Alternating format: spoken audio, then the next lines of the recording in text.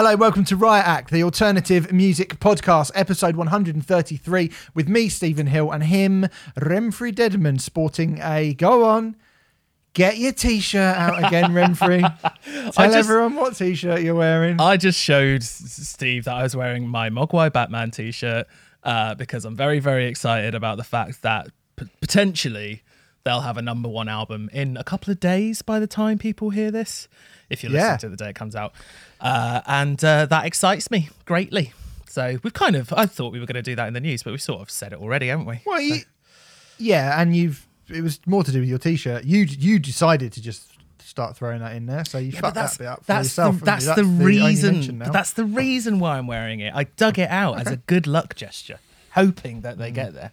I've never. If it doesn't, then that means that Remfry is solely responsible for ruining the chance of a band like Mogwai getting a number one album. It's really weird. I've never cared ever in my life, and then Mogwai, because Mogwai, it just seems so unlikely. It's just so unusual. Suddenly, I actually give a shit. So yeah, it's bizarre, isn't it? But there you go. There you go. Well, that was the last bit of the news that we've done before we've even done the intro. On the show this week, we're going to be reviewing new music from Architects, from Julian Baker, from NoFX, and from Glitterer. Just want to say, before we start, as ever, big thank you to our friends over at Signature Brew, who have been brewing music industry-inspired beers for the last decade, right in the heart of East London. I say at the heart of East London I don't really know. It's East London. I mean, whether it's the heart or the pancreas, who knows? But they do. But you've just pulled a very quizzical face there, like, do you want to go down this road? And I'm not sure that I do, to be honest. I just thought I'd bring it up because ultimately, I'm just going to say the same thing, which is I went for a walk with my mate and we had some Polyphonic Peach on the way, and it was really nice. Yeah. Yes, I called you just before you were doing this. So I called you before the tensions boiled over in Overton. Have the police been round in your house? Have the police been round? No, we've been incredibly well behaved. Oh yeah. Socially distanced. I arm's length hand him over the can. Okay. No littering. And then no littering. We wait until we get out of the sort of glare of the mean streets of Overton, and we get into a more kind of woodland-esque area. Oh. And then we Were you going dogging? Beer. No, I'm not going dogging. There's loads of greenery around here. Okay. I'm in the middle of nowhere. And so you get out, the sort of the streets. You don't want to be walking down the street glugging a beer, do you? Not on my age. Pathetic. I do. Yeah, I know, but you're the standards that you have for your life are far lower than mine. They are, yeah. And they're lower than most people's, I think. Yeah, I think they probably are. And so right. We deal in facts here, Remfry. We deal in facts on this show. So they were just delicious, and they've proven to be just a really nice little extra thing while the lockdown is happening. I mean, hopefully soon you'll be able to go maybe to the Signature Brew Brewery in East London. That'd be nice. If we all play our part and behave, by May, seems quite a long way away, but it's not that long. By May, we'll be able to go to Signature Brew and say, I've been drinking your drinks from cans on the street. Can you now pour me one in a glass, fresh, and I'll sit with you and drink it? And that to me feels like the most magical thing that could happen. I'm welling up at the thought of it.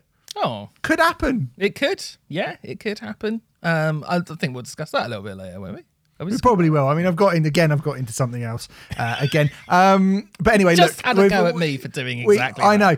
We love. Well, I hadn't put that in the script, so it feels like it kind of was just floating above the ether. Okay. We could have gone in anywhere, really. Okay. With a specific place for Mogwai. Anyway, go over to signaturebrew.co.uk. They have many, many delicious beverages, and when you do get to go to the Signature Brew Brewery in May or whenever, there is a plethora for you to try, and I can pretty confirm that pretty much all of them are absolutely delicious. Yeah. I've not had one that I've been like, I don't like that at all. Not a single one. But then no, I couldn't drink too many of the passion fruit ones. I will say that because they are taut. Well, there are plenty of one. There's plenty of beers where like it's really nice to have just one or two. Yeah, especially like I remember drinking loads of beers in Bruges, all those Belgian beers. They're absolutely fantastic, but you can only have one or two. Yeah, They got nothing to do with us, so let's not Oh mention yeah, the no, Belgian beer. fuck Belgium. You can't get 10% off if you put the code RIOTACT in belgianbeer.com, can you? Whereas you go to signaturebrew.co.uk and put 10%, and put RIOTACT in the code, you'll get 10% off all of your purchases, and we thoroughly recommend that you do that. Also, as ever, patreon.com/RIOTACT podcast. We have a plethora of bonus exclusive content for you, the more hardcore Riot Act listener over there, and some of the best things we've ever done. We have just this week released our special on Typo Negative's October Rust, and Typo being a cult band, I wouldn't say that the reaction wasn't wild in terms of the amount of people that were going mad for the record, but in terms of the people who got in touch with us, all of them were like, oh my god, thank you.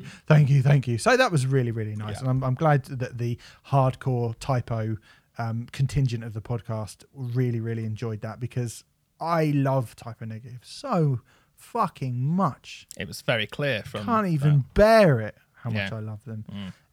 So that was really good. And we've also recorded our next 2 specials that are going out on classic albums. Shall I just say, since we've recorded them, Yeah. we might as well mention them. Yeah. You picked, for 2 weeks' time, you have picked the Smashing Pumpkins Siamese Dream. We recorded that the other day. That was great. Very compelling argument as to why Siamese Dream is the best Smashing Pumpkins album. Which it is. That's all you're going to say about that, is it? Yeah, well, I Want to save it? Don't want to spunk it in. Okay. do I? Yeah, well, look, I mean, I wasn't sure, to be perfectly honest, and I came away going, I think it probably is. Yeah. I mean, it maybe one day we will properly revisit Melancholy and Infinite Sadness, because I think that is a spectacular record in many ways, but the consistency, the constant brilliance of Siamese Dream was something which I think I'd maybe forgotten about over the last however long, and going back and listening to it like 15 times over the last 2 weeks, I just love every solitary second of that record, pretty much. Yeah, it's incredible. Which you can't really say of Melancholy, really. I mean, I do appreciate it's double the length, blah, blah, blah, but yeah. So that will be coming for you, not this coming Monday, if you're listening to this podcast the day it comes out, but the Monday after. And then 2 weeks on from that, so 3 weeks from now, basically, I think. More or less, yeah. My next pick, we've already recorded that. We're trying to get back into a rhythm of doing these classic albums, way in advance, and making sure that all of our content is going up, because obviously we stumbled a little bit towards the end of last year when shit gets busy. So we're trying not to do that so much this year. I picked the 1979 self-titled debut album by The Specials, which we've already recorded. And I say this quite a lot, but it might be one of my favourite ones we've done, because I think the context surrounding The Specials is just so fascinating, and what they achieved as a band away from music, I just think is seminal and unbelievably important. So yeah, I mean, I'm really looking forward to having people hear that, like, really. And if you think like, oh, Scar's just, Less Than Jake and Real Big Fish being silly and wearing Hawaiian shirts or whatever, like, no, that music is unbelievably important. Yeah, it's a fascinating chat about that time and the history of Britain in the late 70s and early 80s. I guess we went into the early 80s a little bit as well, because we do cover Ghost Town, their biggest song. Cheated a little bit because it's not actually on that album, but it's a single. It was only a single, wasn't it? Yeah, it was an EP, yeah. Was it an EP? Oh, I thought it was just single. Yeah. Yeah, very interesting chat about the differences then and now, and unfortunately some of the similarities then and now as well. It felt very pertinent, the fact that we were able to bring up so much stuff which is relevant today from 40 odd years ago, which is, a little bit depressing. But, I'm very happy and proud of that one. And I think the Pumpkins one, again, Renfrey did an excellent job. So like I say, patreon.com/Riot Act podcast. You can go over. It's £5 a month. You get Typo now You get Typo along with all the other specials we've done: Beatles, Weezer, Sepultura, Pixies, Depeche Mode, System of a Down, Foo Fighters, Queens of the Stone Age, Cave In, Blur, Lamb of God, Glassjaw, U2, Nick Cave, Guns N' Roses, Pink Floyd. There's loads and loads of bands that we have covered already from a myriad of different genres over on the Classic Album, and I would say they are the best things that we do, in my personal opinion. We also, this week, if you don't want to stretch to £5, you only have £1 on you a month that you think you can give us, is our recent chat for our Rioters reviews, where you get to suggest a record if you do sign up for our Patreon page. We just this week gone have released a special on Kraftwerk's The Man Machine from 1978, and I thought that was a great suggestion. It was Alec Chillingworth. Thank you, Alec, for your contribution and your suggestion. I thought it was a great suggestion because I had just gone in on Kraftwerk, which is kind of why we did it, to be honest, because I had just had this massive Kraftwerk binge. And, The Man Machine is certainly one of the most significant Kraftwerk records. And it was quite interesting to, so quickly after I'd consumed the entirety of Kraftwerk's oeuvre, to then have to sort of dissect it in some kind of way, which I think we did quite well. I mean, you hadn't ever listened to any Kraftwerk before, ever. No, I hadn't. I'd totally fresh. Yeah, I'd never sat down and listened to an album, I should say. Yeah, yeah, and there were lots of really big surprises. I was really pleasantly surprised. I kind of assumed that it would have aged and dated in a far worse way than it has, and I actually think there's something surprisingly contemporary about it. So yeah, I was really pleasantly surprised. I thought it was a really interesting record, definitely. Well, Gil of Gil on this show fame actually just tweeted us before we started recording when he saw that, and he was like, oh my God, and he did a big thing about it's amazing how that album would have sounded dated in 1993, but it doesn't sound dated anymore. Exactly. And I think we said a similar sort of thing that, Kraftwerk kind of transcend the idea of a retro sounding band in a lot of ways, which is pretty amazing. Yeah, particularly at the moment. They're particularly relevant at the moment. Yeah.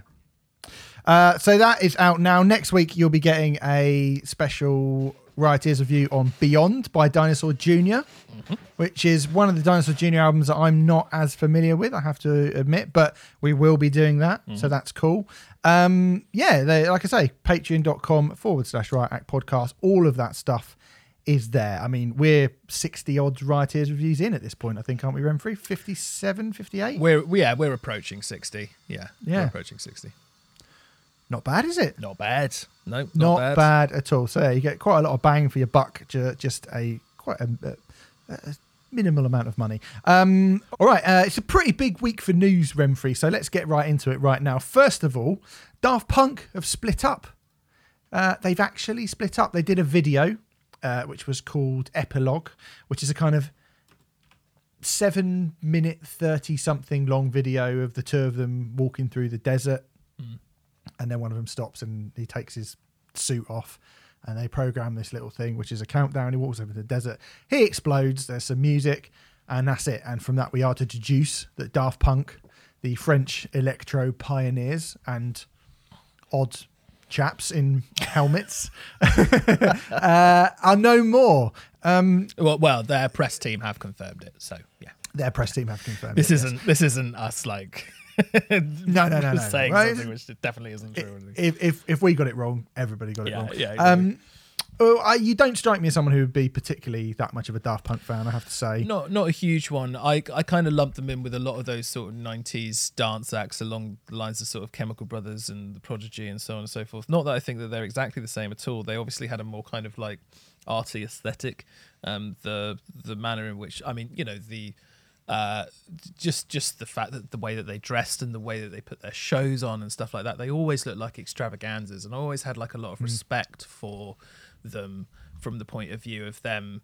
They clearly always did something that looked amazing and always put on a spectacle and something that seemed genuinely different. Yeah, the Michel Gondry, I was going to say that on that point, the kind of Michel Gondry video for Around the World obviously was one of the first things a lot of people saw, particularly if you're of a similar age to me. And Yeah, that was a real like, what the fuck is this? This is mental. Like, what even is it? And I think any time a band do that, something what you don't really understand or you can't really comprehend, I think that's probably a pretty good sign that they're on the right track. I totally agreed. Yeah, and it's so like when we talk about identity and stuff like that, I couldn't really comment on them musically because I've not gone in on them all that much, but certainly in terms of their identity as a stage presence and stuff like that, I mean, it's unique. There's no one else who was doing that thing really, and that is always something that you have to applaud in music, and they got absolutely massive off of the back of it. I mean, we were talking about their last single, "Get Lucky," which is such a monumental big hit. I mean, you couldn't get away from it that summer. Sound of the summer, as Limmy would say. Check out Daft Punk's Sound of the Summer. Yeah. It's weird. It's weird because when it came out that summer, the song was driving me crazy because it was so overplayed. But like, there's been enough time between then and now, and I do look at it now and go, it is a very good song. It's very well put together. Yeah, I mean, that album, Random Access Memories, came out in 2013. At that point, you think, well, nobody's buying records anymore. That sold over 1 million copies in the United States of America alone. That's stunning. 300,000 in the UK, nearly 800,000 in their native France. 200,000 in Canada. I mean, have made it went to number 1 in 9 countries. They've sold a lot of records. Even the Tron soundtrack, which is just a soundtrack, is it sold nearly 600,000 copies in the US alone. It's been certified gold in 4 countries. Went to number 4 in the US Billboard Top 200. Like, it's fucking mad. I mean, you posited to me that if they came back a few years later, you think they'd be guaranteed Pyramid stage headliners at Glastonbury. Absolutely. Like, nailed on. Absolutely nailed on. Yeah. I mean, the fact is that, like, I mean, I have to be perfectly honest. I don't think people are going, oh God, it's so sad. I mean, is it that sad? I mean, they've not done anything. They did. I would argue that Daft Punk have gone out 8 years after their weakest album. Having not played. Yeah, I think so. I mean, when they first came out, Homework in 1997 was a record which I didn't hear until Discovery came out in 2001. Right now, I heard some of the songs from Homework. I mentioned Around the World. Defunk was another one with another really, really bizarre video.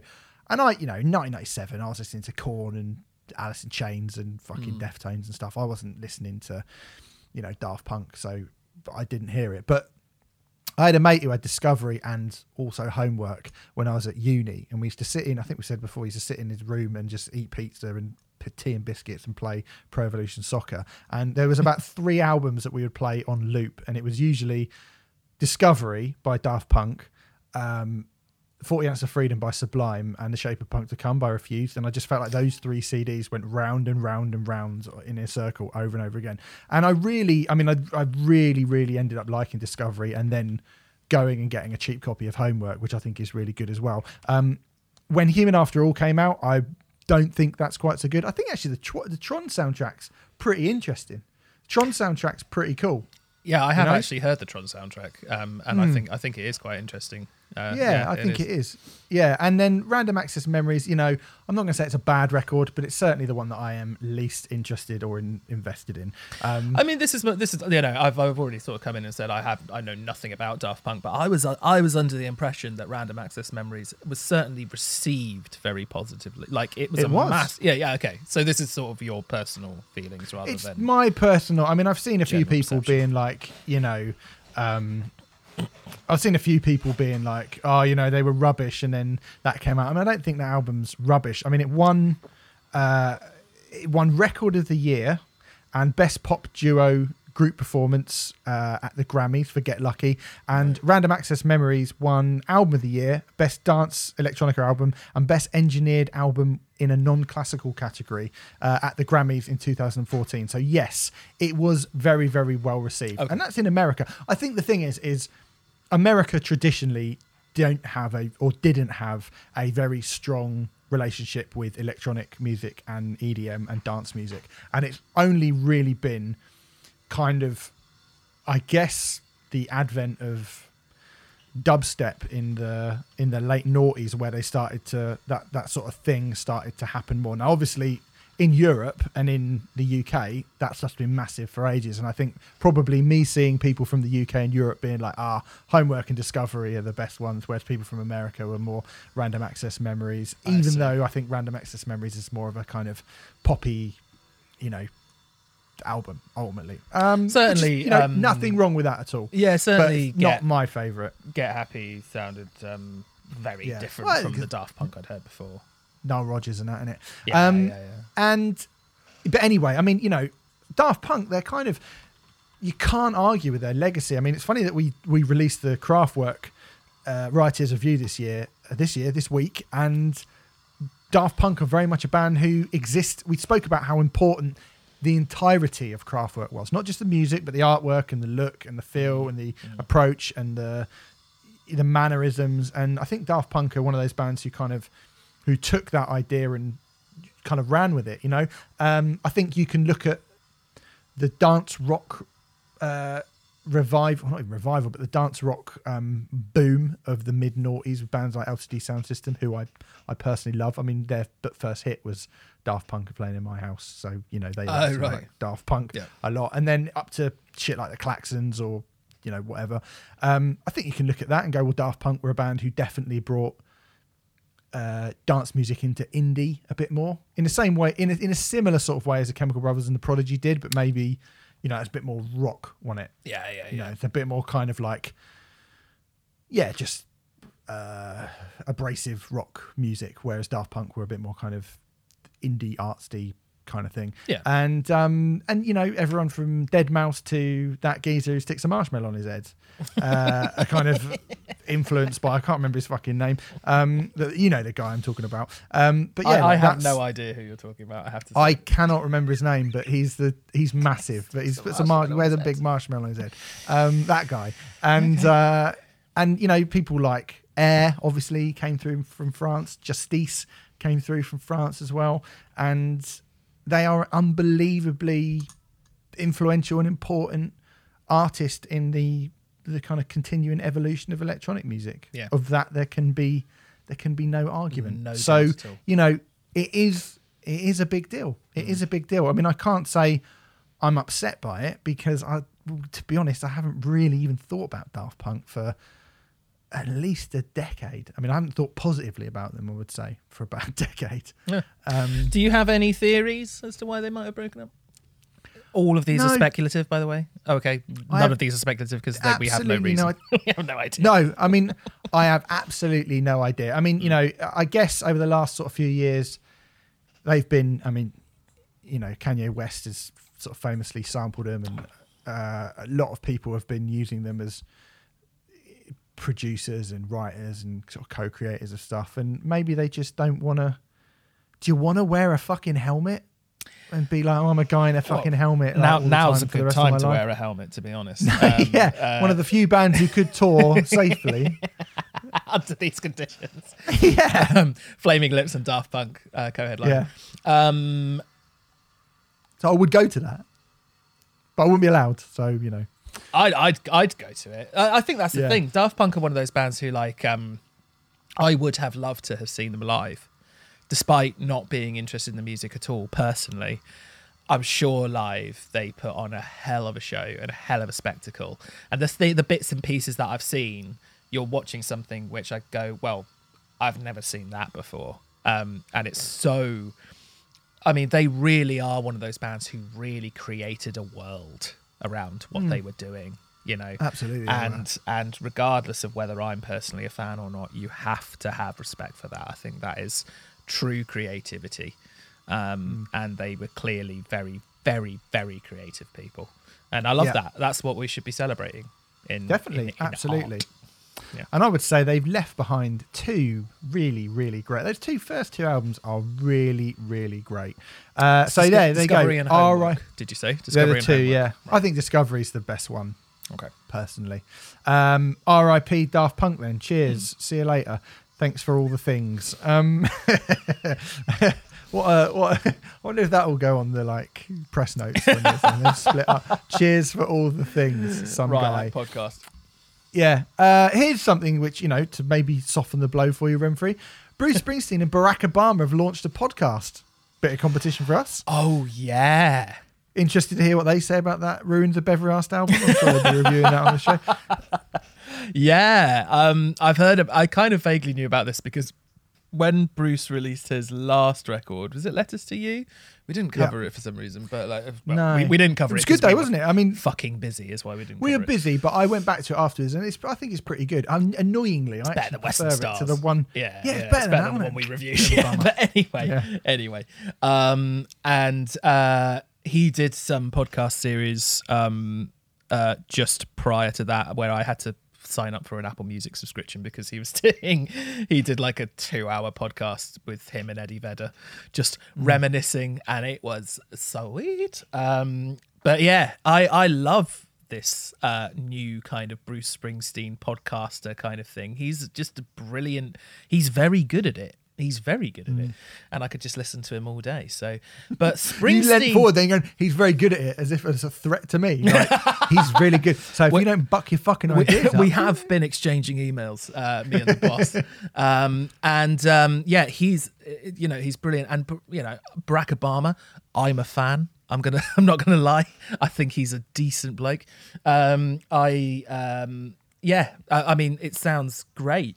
Where can you get it? Is that an Apple only thing as well? It is. No, it is exclusive through Spotify. It's titled Renegades, Born in the USA, and it's going to be a discussion on, the usual stuff that you would expect, I suppose.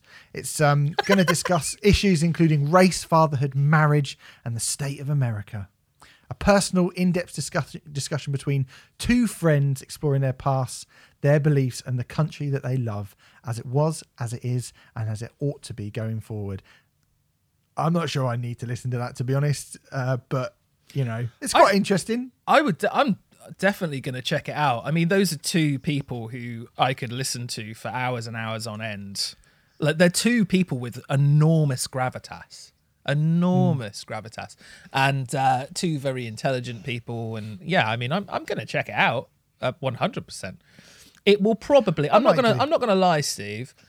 It will probably do better than we're doing at the moment. Yeah, it probably will, but not in my household. Pop collaborate and listen will do better in this household than that will. To be honest, that's a fucking great podcast, by the way. Maybe we get those guys on. I was going to say, why don't we do? Oh, I thought you meant Barack Obama and Bruce Springsteen. Why don't we do a crossover with Barack and Bruce? Yeah, I've got his email. So yeah. All right. I'll WhatsApp Barack. But there you go, that's happening, so that's nice. In other news as well, The Greatest Showman's Michael Gracie is directing a biopic about Robbie Williams. Fuck me. Have you seen this? Don't know what it's going to... I haven't, but I feel like I should just let you go, really, with this one. Yeah, there's so many biopics on musicians, and they're so fucking hit and miss. I mean, I don't know what they're going to call this one, Bohemian Crapsody. It's bound to be called Let Me Entertain You, isn't it? It's absolutely bound to be called Let Me Entertain You. Yeah, they could call it Life Through a Lens. I mean, and they're thinking about casting as Robbie Williams. Robbie Williams. Oh, for going to play himself. Okay. We're not going to review it, and we're not going to cover it, and we don't, we wouldn't review a Robbie Williams album, I don't think. I don't know. I think if Bruce Williams, Springsteen was hosting the show, we might. Yeah, maybe, but I think, people are like, oh, you're reviewing Taylor Swift, and it's like, we can review Taylor Swift. I don't think, even if Robbie Williams did a kind of ambient black metal project, I don't think I'd want to review Robbie Williams, whatever he did. You wouldn't have been tempted to review Swing When You're Winning? The Swing album that I did. You know what? Definitely not. That album came out when I worked at Virgin, and that was one of those albums. I've probably heard that album 200 times in my life because they just used to put it on repeat, and fucking hell, I'm so I sick. worked in an MVC when his greatest hits came out, and so that was on all the fucking time. And Robbie Williams, why? I was going to talk about Mogwai nearly getting to number one, but you've basically done that. Sort of already done it, yeah. But that's really exciting because how unusual is that? You know, fingers crossed they do. It's really lovely because the album actually came out 25 years, I think to the day, 25 years since their first single came out, and showing that kind of progression of a band just sort of, you know, working hard, not changing, not pandering to, I was about to say not changing their sound. They've changed their sound quite a bit, but not changing it beyond anything that they, you know, not having any pressure to change it into something that it shouldn't be. And, you know, just continuing to go along that furrow, and each album has gradually been going up the charts. The last one, Every Country's Son, did actually get in at number 6, and the last three have been top 10 records. But yeah, potentially to have a number one, fingers crossed it happens. I mean, for you listening at home, I can't believe he's still talking about it, but I'm as surprised as you. But he is. I'll cut him off now. Don't worry. Yeah, Mogwai. Let's hope they get to number one. Remember, it would be good. It would be really fucking great to have Mogwai at number one in the album chart. That would be incredible. All right, in quite a extra stacked week for news. I should say, by the way, we're actually re-recording this bit because we had some news. We found some news out, and we recorded the show. And then we carried on chatting, and then we finished recording. And then it turns out the news that we're about to talk about was actually added to, and we said some things which were fairly inaccurate. So we had to sort of re-record it. But you probably won't actually know that because the roadmap of how Great Britain specifically will be getting out of the current COVID-19 pandemic lockdown process has just been announced this week as we record. And you know, it's saying theoretically, possibly, people are treating it like it's fucking, you know, set in stone. It's not set in stone, but potentially the 21st of June could be the day, possibly, maybe, potentially, where we get out of lockdown and we start living life in a normal way again. Potentially, right? I'm not going to say definitely because we've seen it. We've seen too many times and too many things that have gone, well, this is going to happen, and then it sort of hasn't. So I don't know.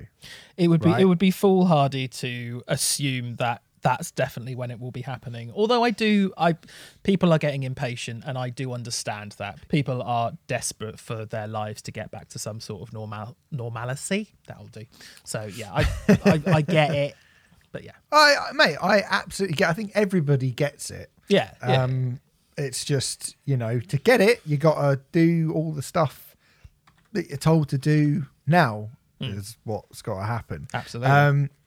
I still thought, even if it was, you know, going back to normality, I still thought the idea of, you know, 40,000 people in a football stadium, 80,000 people in a festival field, you know, people just being allowed to go into a massive park and hang out and do what was normal was probably maybe a little bit early to think that was definitely going to be able to happen. I thought that. Reading and Leeds did not think that. Reading and Leeds tweeted, Reading and Leeds 2021, following the government's recent announcement, we can't wait to get back to the fields this summer.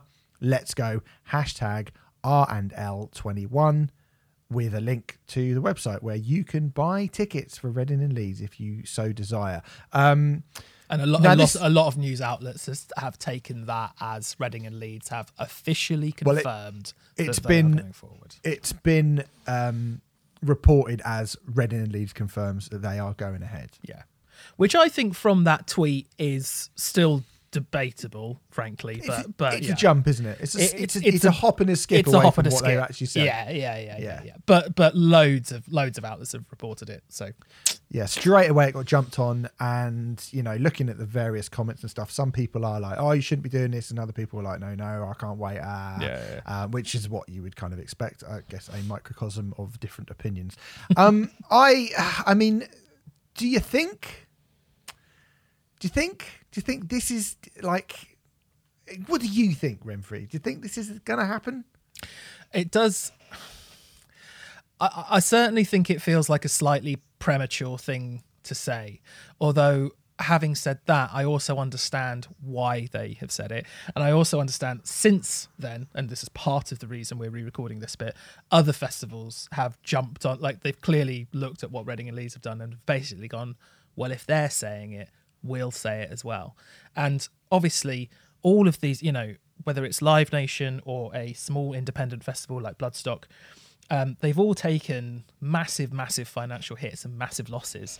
And obviously, in some cases, in order to survive, or in other cases, in order to get from the red to the black or whatever, they need to sell tickets and as soon as possible. And they need to build up excitement about it and get people excited about it. So I do think they've been stuck in a really difficult position. But I also think there is neither of us want to be like poo-poo the party, but it does feel a little bit premature. There is still plenty of opportunity for this country to fuck up those dates. There's plenty of opportunity for that to happen.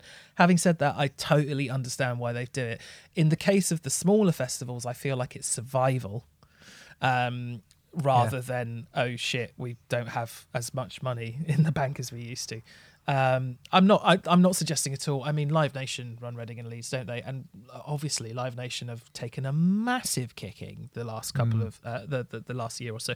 I'm not suggesting at all that they don't deserve it anymore or anything like that. But I'm just saying that, like, with the smaller festivals, it's survival. With the bigger ones, it's trying to claw back some of the lost revenue. I think they have a lot more options than the smaller festivals, I would imagine. I'm guessing they do. You would have thought. Yeah. Well, the people that put the two festivals on that we'll talk about in a minute, Bloodstock and 2000 Trees, I mean, they literally, that's all they do. Those more or less. Pretty much, isn't it? It's not, I mean, those are their big... I was going to say cash cow's not even the right word, because I'm not sure they make huge swathes of money from them, but they are they're the jewel in their crown. Yeah. Whereas you could say that Reading and Leeds are the thing that make an insane amount of money for Live Nation, but Live Nation have their finger in many different pies, and I think Live Nation have their finger in things that I think I could see coming back.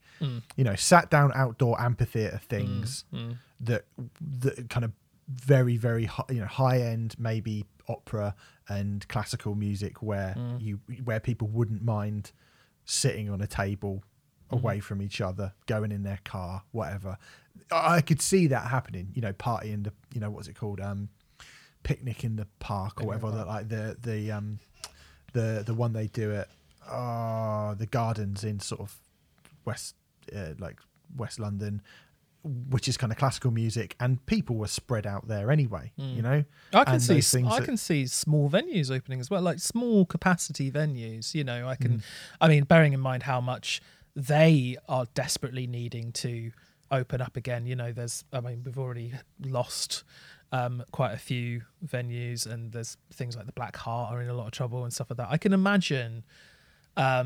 Obviously, they will choose to open as soon as they possibly can for the sake of survival. But what has effectively happened is because one of the big players has hinted quite strongly, "Oh, we'll be back this summer," and then the news outlets have taken with that and done the hop, skip, and a jump, as you say. It's led other people to come out and say, "Oh, it'll be happening this summer," and it just makes me feel uncomfortable, because I'm like, we're not out of the shitter yet. We're not. Oh yeah, kids aren't even back at school yet, as we record. It's not even March yet, and you're right. I don't. And the thing is, as well, I mean, Reading and Leeds they'll always be able to sell tickets for that. Like at any point, pretty much, I'm sure they'll be able to sell tickets for it. Bloodstock and 2000 Trees feel like they have a really good homegrown hardcore fan base as well. Yeah, I'm one of those people who even in the last sort of couple of years, as I've probably been less and less interested in metal or reviewing metal or whatever, I still want to go to Bloodstock every year. I'm always like, I would definitely want to go to Bloodstock because it's the only festival that caters to that little thing that I really fucking love. And so I think, country, and certainly in this country. And it's the same with 2000 Trees. There are things that you'll see at 2000 Trees for the people that like that shit. Jonah playing Water and Solutions in Far. What other festivals are going to book that? A few years ago, or like at the Drive-In headlining and stuff. And I think they do have a sizable enough hardcore fan base to maybe have not quite committed themselves to the point that they have now. And I mean, I do understand it because, I mean, if we look at what Bloodstock tweeted in the aftermath of the Reading thing, or they put on their Facebook page, actually, this is 2 hours ago as we record. Following on from Monday's announcement from the UK government, we look forward to seeing you all in a field this coming August. Grab your hashtag BOA21 tickets from bloodstock.uk.com, right? Which is not as totally dissimilar to Reading and Leeds. It's basically the same thing as Reading and Leeds, and it's basically exactly the same announcement. So it's kind of like, get your tickets. And I kind of understand it. That feels, I don't know, for some reason, it doesn't feel as bad as Reading and Leeds. Or maybe it doesn't feel as bad as Reading and Leeds, just gets a smaller festival and you're like, okay, well, it's basically a family-run business. It's 15,000 cap compared to 70, 80, 90,000. The difference in logistics is absolutely humongous. Yeah. Yeah. 2000 Trees also tweeted about an hour before that. Things are looking up and we are full steam ahead for 2000 Trees 2021 in July. Tickets for the best rock party are on sale now and then the website.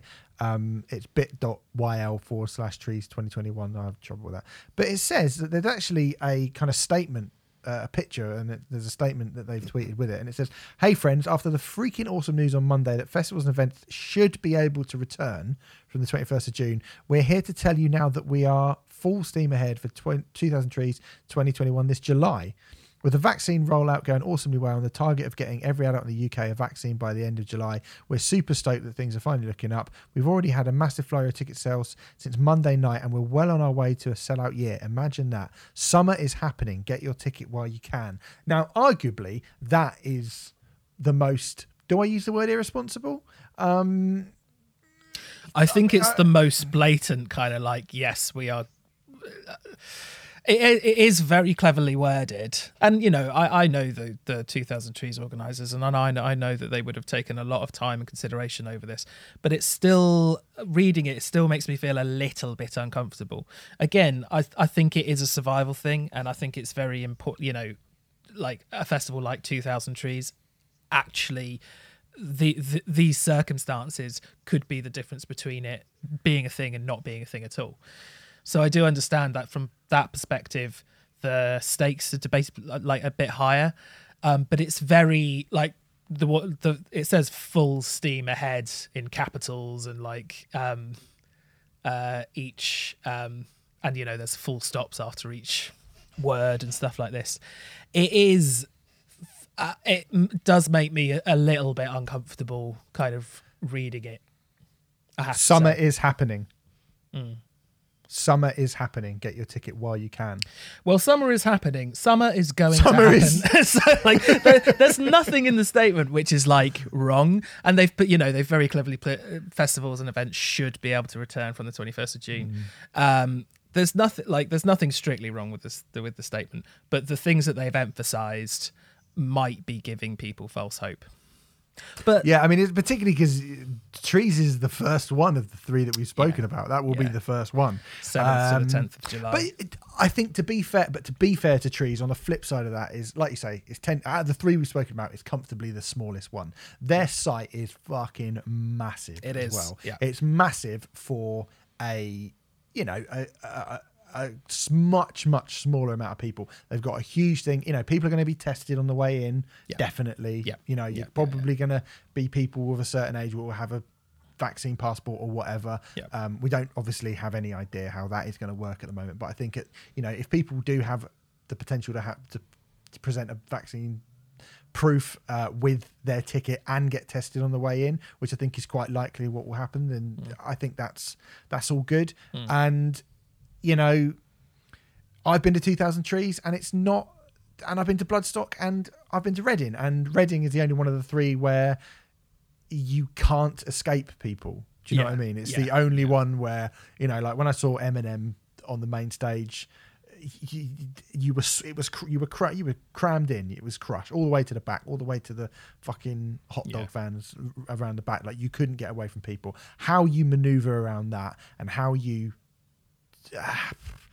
kind of balance that, I think will be incredibly difficult. I don't think it will be as difficult at 2000 Trees, and it might mean a few people not being able to see a band that they want to see on a certain stage that they want to see, for example. I mean, or people who haven't bought their, Bloodstock's the 15,000 capacity, maybe they only let 8,000 people in and keep it the same size. If they did that, I mean, to me, Bloodstock is always really spacious, that it's never kind of people crushed together at the front, and it's not like right up against the back of the whatever. It's same with Trees. Yeah. Both of those festivals, I think, have quite a lot of space to play. Yeah, they have a lot of space and a lot less people. So I think, they probably should be quietly confident that they might be able to do something.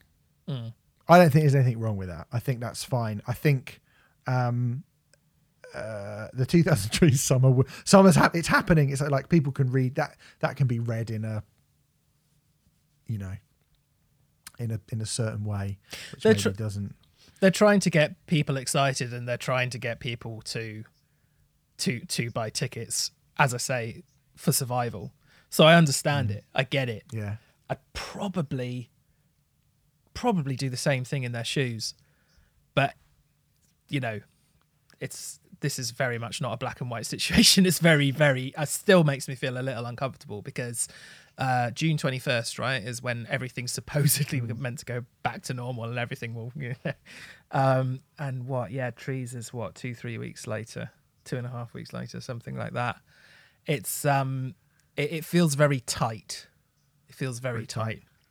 Yeah. But I fucking hope it happens. I mean, I really, really hope it happens. And I do think, there are going to be plenty of schemes for, like, if you are worried about taking the risk, I think you should take a risk, because, you'll be able to get your money back if it doesn't go ahead or anything like that. And these festivals do need collateral at the moment. They do need money to pump into them. So I do encourage people, if you're thinking of going, to buy your ticket, especially for the smaller ones. And as you say, they might have reduced capacity and so on and so forth. They might be forced to do that sort of thing. So there's a chance that they might even sell out. Trees are sort of hinting that they're well on their way to selling out. So I would encourage people to do that, but prepare by all means that it will go ahead and all that sort of thing, but also have in the back of your mind that it might not. I think is really the safest thing to do. Yeah, and if it doesn't go ahead, then just go out anyway and smash the rest of the country up. That's what a lot of people are going to do, probably, isn't it? And people are going to have to be tested when they go in, and people might still be wearing masks. You never know, and we don't know if bands are going to be able to come over. We don't know what the rest of Europe looks like and what they're saying. Yeah. Are a band like Merciful Fate, for example, at Bloodstock, are they going to want to just do one show in Europe and it be in the UK? Don't know. I mean, even more so are the American bands that are coming over who aren't headlining. So the bands underneath that, someone like Violence, who are meant to be playing their first UK show for God knows how long, probably had planned on doing an entire European summer festival circuit run to make them some money as a incredibly, a classic, but a band that people were excited about seeing because they never saw them at the time because they were fucking tiny at the time. Yeah. And now it's like, hey, we've got a chance here to actually make some, some money on the European festival circuit. And are we going to go over, take a cut of our wages for one show at Bloodstock just to fly over and fly back? I mean, I'm not really sure. So those are all sort of logistics that I guess we haven't even really spoken about, but definitely do exist. I really hope something can happen because I, having had a year in 2019 where I was like, I'm not going to a fucking festival in 2020. and apologies again, ruining it for everyone, obviously. I am absolutely chomping at the bit to get back to festivals now. Yeah. So if my opinion holds any sway, and you have to deduce from what's happened in the last year, Remfry, that it holds quite a lot of sway because they cancelled all the I didn't want to go to a festival, so they just didn't have them at all. And I really want to go to a festival, so I'm hoping there will be one. Slam Dunk's a one-day thing and they're moving it to September. Could happen. I mean, that potentially could happen. I think Reading and Leeds going, yep, it's done in February is like, they didn't say it, but it's massively insinuated that that's what they're getting at. And I think that is silly by their... Well, also, everyone is pretty much reporting that is how they said it. I don't think that's strictly true, but I still don't think they should have said it in the way that they have said it. And they have more responsibility than your Bloodstocks and your Treases and your Slam Dunks because they're bigger, they're more, well, I mean, Reading and Leeds one is world-renowned, you know. And it used to be great as well, didn't it, Reading and Leeds? Do you remember? I don't want to get into that particularly, but Reading and Leeds used to be good, kids. Used to have a good lineup. I don't think it's ever been a festival that's actually cared about its patrons, but which I don't like. But I couldn't. It's a rite of passage. It's a rites of passage, isn't it? Yeah. I'm just looking at the lineup now, and I'm not bothered anyway, really. To be honest. Oh, God, no. Fussed. God, no. Not really that fussed by... 100 Gex are there. Oh, yeah. Cheers. Your mates. So don't let them into the country. They sound like they'd be a bit dirty. Do you know what I mean? I don't know much about the people in 100 Gex. They sort of, when you listen to their music, they're like, oh, have a wash. See, okay, if that's what you get from it, that's good for you. Yeah. Yeah, and I like it a lot more than you, so, you know. Anyway. I think it's the worst thing that's ever happened in music, pretty much. Well, hold your horses there, Remfry, because we're about to review the new Architects album, which is where you get your bum slapped on Twitter. So let's move on and let's do that right now. Let's move on to reviews and start with Architects. For those that wish to exist, is the brand new album from the Brighton metalcore pioneers. Their 9th album. The follow-up to 2018's Holy Hell record, a record that I think they did the best that they possibly could do with incredibly trying, difficult circumstances that surrounded the record. Now, if we go back to that record, and we were probably a podcast for 4 months, three and a half months. We hadn't been doing the podcast very long when we reviewed Holy Hell. It ended up being in my top 10 albums of the year as well. I really responded well to Holy Hell. 2.5 years down the line, I listened back to it recently. I said it to you, like it hadn't really stuck with me. I listened back to it in the kind of the build up to this, and I have to say, I do stand by most of the stuff that I said about Holy Hell. I do think it's a pretty good record. I think the thing is that it hasn't really taken over as one of the Architects albums that I would continually go back to. A Hollow Crown, a All Our Gods Have Abandoned Us, a Lost Together, Lost Forever, or Lost Forever, Lost Together. I can never remember which way round that is. Anyway, those three being the kind of main ones that I listen to and go, these albums are great. It's not unique in Architects' back catalogue for being like that. I mean, I would never listen to the Here and Now, I wouldn't say. Something like Ruin, if I'm kind of like, I might remember what that sounds like, I might listen to that. Even Daybreaker, which I thought was a very good comeback at the time. I don't really listen to that album that much anymore.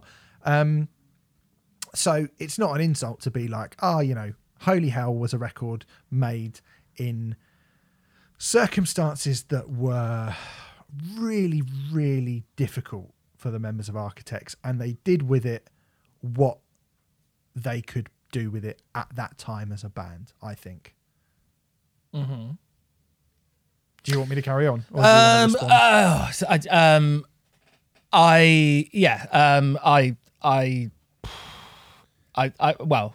I think most people know how I sort of feel about Architects. I have this kind of I have this difficult relationship with them because there are so many people who are absolutely just consider them one of the greatest metal bands in the world right now. And there's a lot of rhetoric about them being one of the best metal bands in the world right now. And I have just never ever seen it. And And it's really frustrating. I think it's particularly frustrating when you get a band who everyone seems to love, and you're one of the only people who just doesn't seem to get it. And I've tried so many times with Architects, and I think a large part of it comes down to me metalcore is one of the genres I complain about the most on this podcast, certainly. I think it's a very creatively moribund genre. I think it's very, very, the fact that, for example, when the change between Atlas and Aya from Parkway Drive is seen as this massive, like unbelievable change to me. Well, within that genre, it is, but within music as a whole, it's bare. I mean, those albums sound quite similar to me. They're not that different, you know. What Deep Blue and to Aya? It was Atlas, wasn't it, to Aya?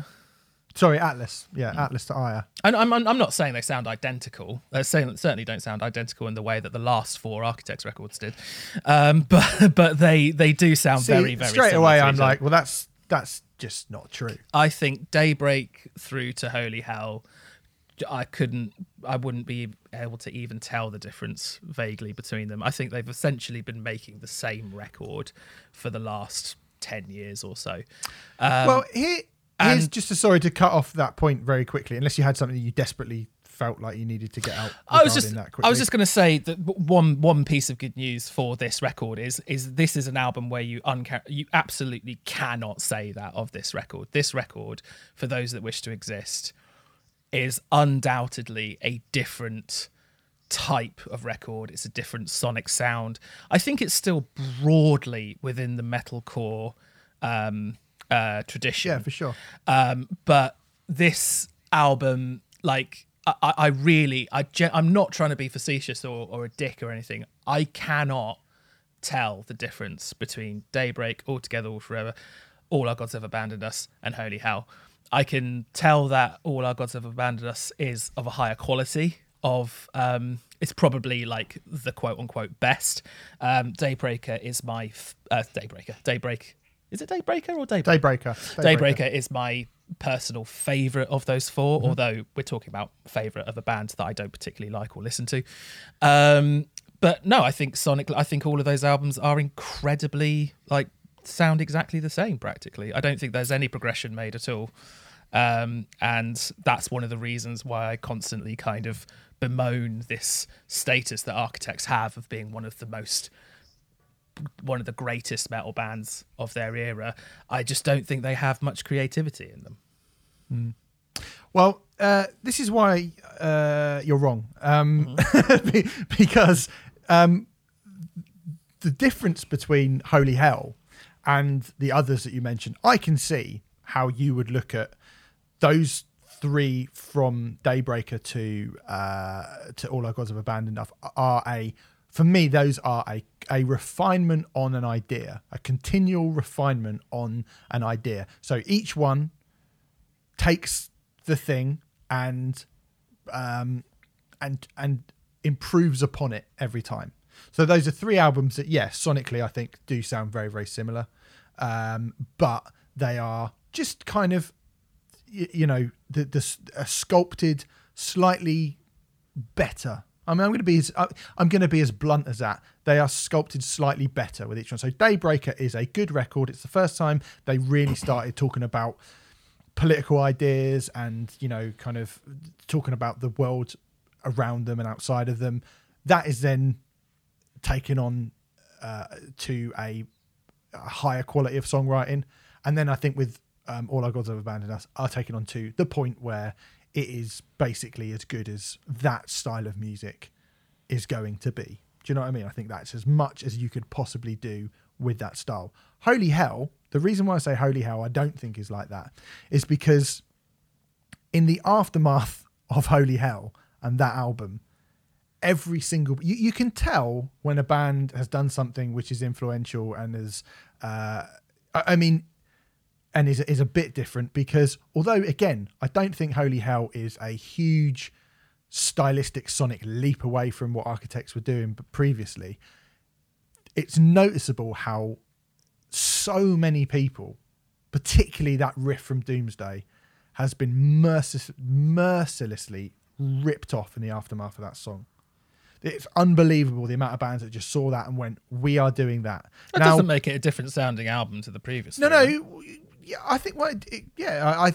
I think that what they came up with there was something that everybody suddenly went, "Oh, we need to do that now." Which to me denotes that it is. I think Holy Hell is a broader sounding record. I think it's a much more melodic sounding record. I think it's certainly a cleaner, clearer. From that like rise, it's a noticeable. I don't mean dip in quality, but it's a noticeable change in the melodious nature of it. It was a far more. I mean, this is exactly my problem with metalcore. Like you're saying that Holy Hell is like so much more melodious and stuff than those previous 3 records. There's a few more smatterings of melody in it. That's about it. I think the entire thing sounds like a. It's that genre done.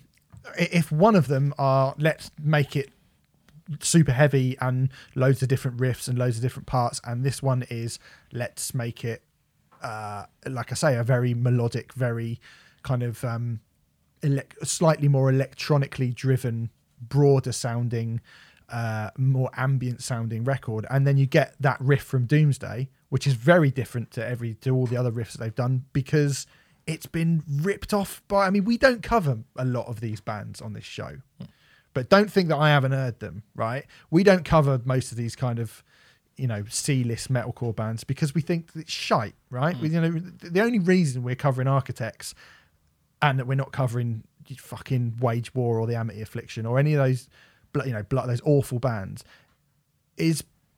I think, and the reason why we do cover Bring Me the Horizon and we do cover Architects is because I think those bands are the leaders of that scene, not the followers. In the aftermath of Holy Hell coming out, the entire aesthetic and sound of modern metalcore shamefully, scandalously changed. I think to fit the mold that Architects had just recreated. Now, it's not a massive reinvention, but it's enough that everybody else went, "Oh, we're going to have to do that now." I mean, you're just putting more nails in the coffin for why metalcore is such a creative moribund genre. It just seems like the people who are involved with it just don't have any decent. I wouldn't disagree with that. I wouldn't disagree with that in any way. Which is why I find it really boring, and it's why I sort of struggle with this kind of thing. What the good news, though, in a sense. For those that wish to exist, I don't think anyone could, we can argue the tits off of whether Holy Hell sounds different to All Our Gods or not. And I think that is debatable. I couldn't sit here and go, well, for those that wish to exist, it just sounds like All Together or Forever. I couldn't do that legitimately because it doesn't. Because they have made an effort at some sort of progression. This record is definitely more melodic than what they've done before. It's definitely more dynamic than what they've done before. Probably the most dynamic Architects record they've ever done. In terms of the entirety of the record, I would say it probably is. Yeah. I mean, I'm really glad to report that, once again, I think this record, I think what I'm kind of expecting to say is that this does have all the hallmarks of Architects. I think it's definitely true. This still sounds like an Architects record, like in the main, right? It's sort of, it has all the whole, there's no Blair, which is good, because I think Sam himself is getting a little bit bored of doing that. But this is definitely them stepping away from, I mean, mate, when you talk about the nail in the coffin of metalcore, like, you get no fucking arguments from me in general. Yeah, I know. In general, like, we don't cover that stuff because I have never. If I heard one that I thought, hey, Renfrew, we should cover this, it's really good, but I don't. Yeah, I don't. I haven't for a really, really long time. And the only reason that we cover people like Architects and Loathe and Bring Me the Horizon is, even though Bring Me, I think we're kind of up and down. I feel like there are things about Bring Me the Horizon that are good, and there are things about Bring Me the Horizon that are not good. Anyway, we've spoken about that before, but I don't think we'd cover these bands if they didn't have something about them that made them like some sort of definitive aspect of this music comes from what they do. I think the other thing, it's interesting saying that architects are leaders, not followers. To a degree, that's true. Although, let's face it, there was a lot of talk when... Was it Animals that was the first single from this? Mm-hmm. Yeah. When Animals came out, there was a lot of like, oh, it sounds like a Bring Me the Horizon ripoff, blah-de-blah-de-blah. I think it would be really unfair to say that this album as a whole is just ripping off Bring Me the Horizon. Like that, you know, the record as a whole, it would be a very crappy, basic bitch thing to say, really. However, I will say I think a lot of this album would not exist if Bring Me the Horizon didn't exist. And I do think that they have been keeping a very strong beady eye on them and looking at them and going, well, they're very successful and they've done this very, very well and they're doing these things. Maybe we should try doing those things as well. And I think those decisions are made purely on a commercial basis rather than creative basis. Now, it's very difficult for bands. It's much more difficult for bands than it ever has been in lots of ways. And sometimes you do need to make commercial decisions, like commerce over artistic decisions. I just feel like architects, certainly for the last 5-6 years, have constantly been making commerce over artistic ideas. So, for example, the album as a whole, the whole reason we have a classic album series special and stuff like that is because we like the album as a whole and the way that it's created and so on and so forth. And we've complained a little bit. We've done, we've talked about Bring Me the Horizon and Ammo and how it sounds more like a playlist than an album and it doesn't sound cohesive and all this sort of thing. I think From Those That Wish to Exist is more successful than Ammo, if I'm honest. But there is definitely a sense of throwing a shitload of ideas at the wall and seeing what sticks. And some do. I think, to be honest, I think the ideas that are closer to what they've done in the past stick more than the ones that aren't. Probably because that's what they're most used to. But I also sort of think that shows how creatively moribund the band are. They can only do one thing really, really, really well. But I think there's a lot of chaff on this record, isn't there? Like, it's 58 minutes, 22 seconds long, it's 15 songs. It's a long record.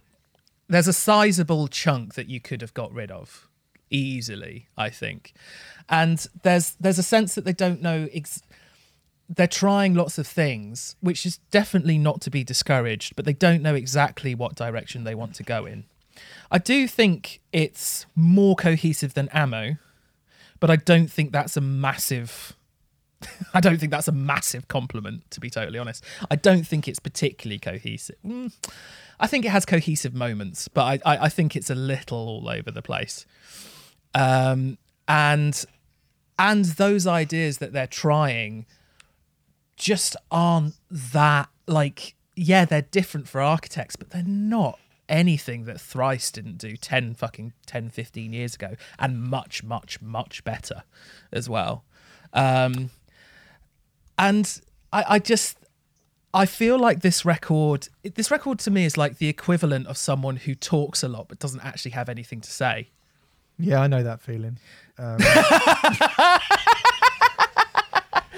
There's a lot of bluster on it. There's a lot of cinematics on it. There's a lot of strings. There's a lot of stuff on it, but nothing ever, like, there's very, very little of it that actually hits me or makes any kind of impact on me. And I think that's partly because of the way that it's constructed. There's very, very little on this record that makes me feel anything. It all just kind of said on the phone to me yesterday that he's like, I'm not going to be too harsh on this record. I actually quite like it. I'm not going to be quite nice at it. And you've just spent 11 minutes just like absolutely fucking hammering it. Have I? I mean, I don't know. I could say way worse. I've got way worse stuff. I mean, I think, I've only got about you got like a third of the way through what I've got to say. So. Fucking hell! You said less about Siamese Dream than you did about that. Fucking hell. Anyway, here's what I would say about it. I was actually quite worried about this record when I first heard it, right? Because, they played the Royal Albert Hall, and it's probably the first time I've ever come out and gone, I wasn't mad about that. You know, I wasn't actually mad about something that Architects have done. I'm usually, you know, I find them, I don't know, there's something about Architects that hits me in the feels quite a lot.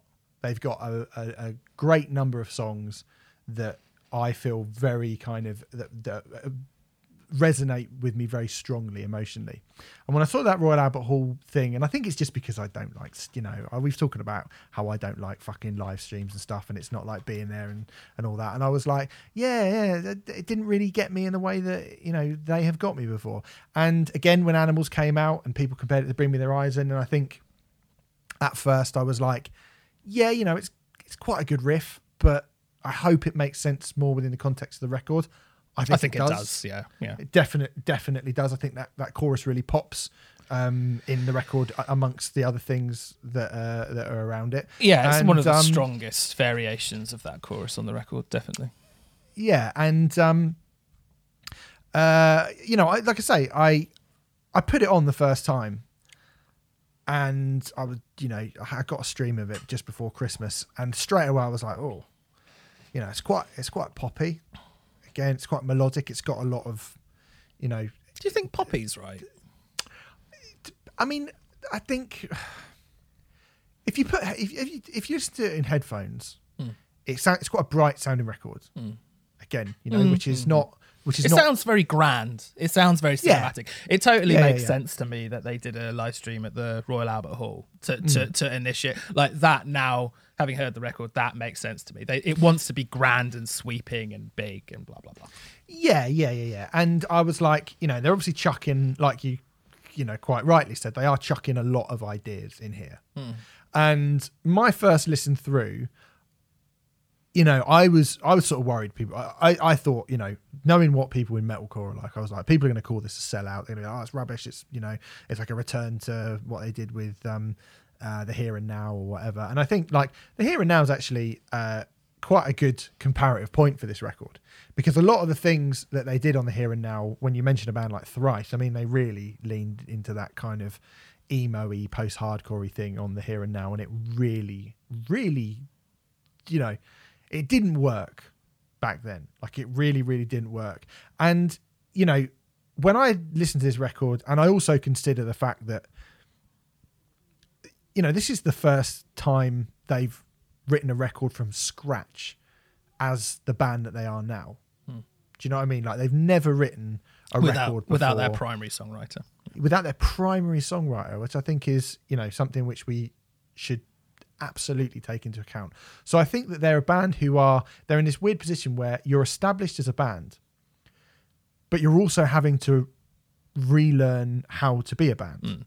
Well, I think you're having to kind of start again and go, like, what are we? I think you do need to bear that in mind, and I think that's why there are some large parts. Some of this record I think is very, very successful. I think there are large swathes of it which are really unsuccessful, but there is a sense that they're a little bit lost at the moment and they're trying to find their feet. I think like lost feels like, to me, that feels a bit harsh. I think they still maintain the core of what Architects are, and it still sounds like an Architects record, but it sounds like an Architects record with a lot less of. They don't feel as wedded to the idea of what metalcore is to me, and I think that's a good thing, right? I think it took me the first listen, or, you know, whether you call it metalcore or tech metal or whatever, I think they feel less wedded to the idea of that than they have been previously, and I think that's a good thing. I think there are moments on this record, like Ordinary Extinction, which has got a really cool kind of almost disco electro pulse behind it, which I would never have thought I would hear Architects do. And then you get Goliath with Simon Neil, which I think is wicked. You know, you get almost a kind of thrash riff when Simon Neil comes in, and it's a, you know, a proper big Gojira-y chug. It's really good.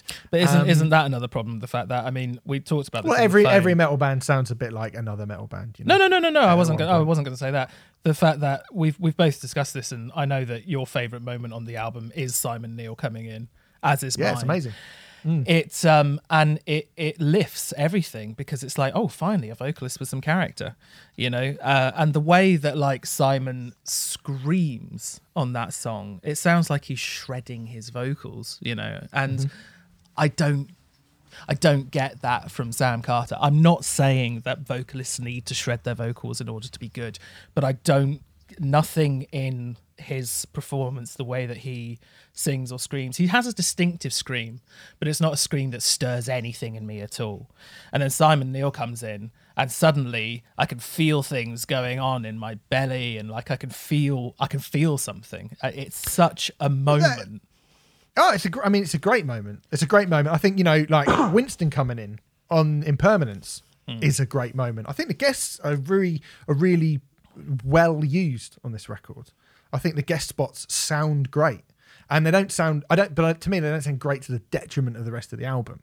I think Goliath is a great song, and Simon Neil's bit in it is great. My favourite song on it is Demigod, which starts like Emotion Sickness by Silverchair on metalcore, and it's really, really fucking great. I will say there are 3 songs on this record which I think are brilliant, like genuinely very, very good.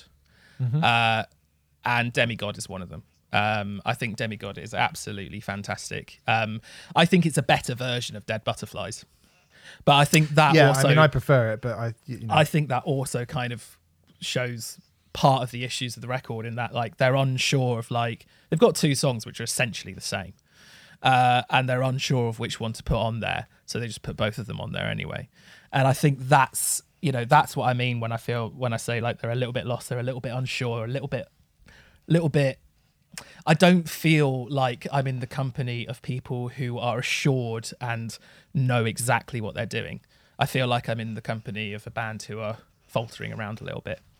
And, they are doing things which are definitely to be encouraged. I'm so happy that this record doesn't sound like a rehash of the last 4, like they've been doing for fucking 10 years. I'm so happy it sounds different. And you should never, ever, many people in metalcore do, but you should never, ever have a go at a band for trying new things. But I think there's absolutely no doubt whatsoever that some of this stuff is quite successful, but some of it really isn't. Like, some of it is really... What's your, what are your moments that you don't think work then? I named An Ordinary Extinction already, which I just find irritating. Flight Without Feathers is... See, that's poppy. To me, that's pop. That's a really good...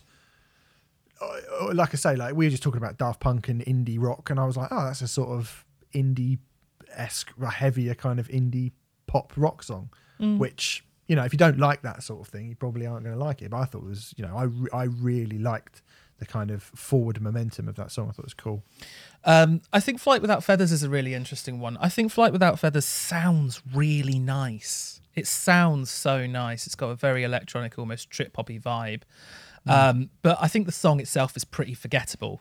And I think it kind of shows up Architects as not particularly good songwriters, because as soon as you take them out of their comfort zone, you've got something pretty dribbly and drab and just doesn't work very well. And again, I heard Thrice doing this on that Water record from the Alchemy Index 10 times better, 13, 14 years ago. Little Wonder just seems to come in and do very little. Libertine does nothing for me. I think Meteor is a complete waste of time. Meteor's one of the ones that I think is... if I was going to try and shave some time off of this record, Meteor might be one of the ones that I would be...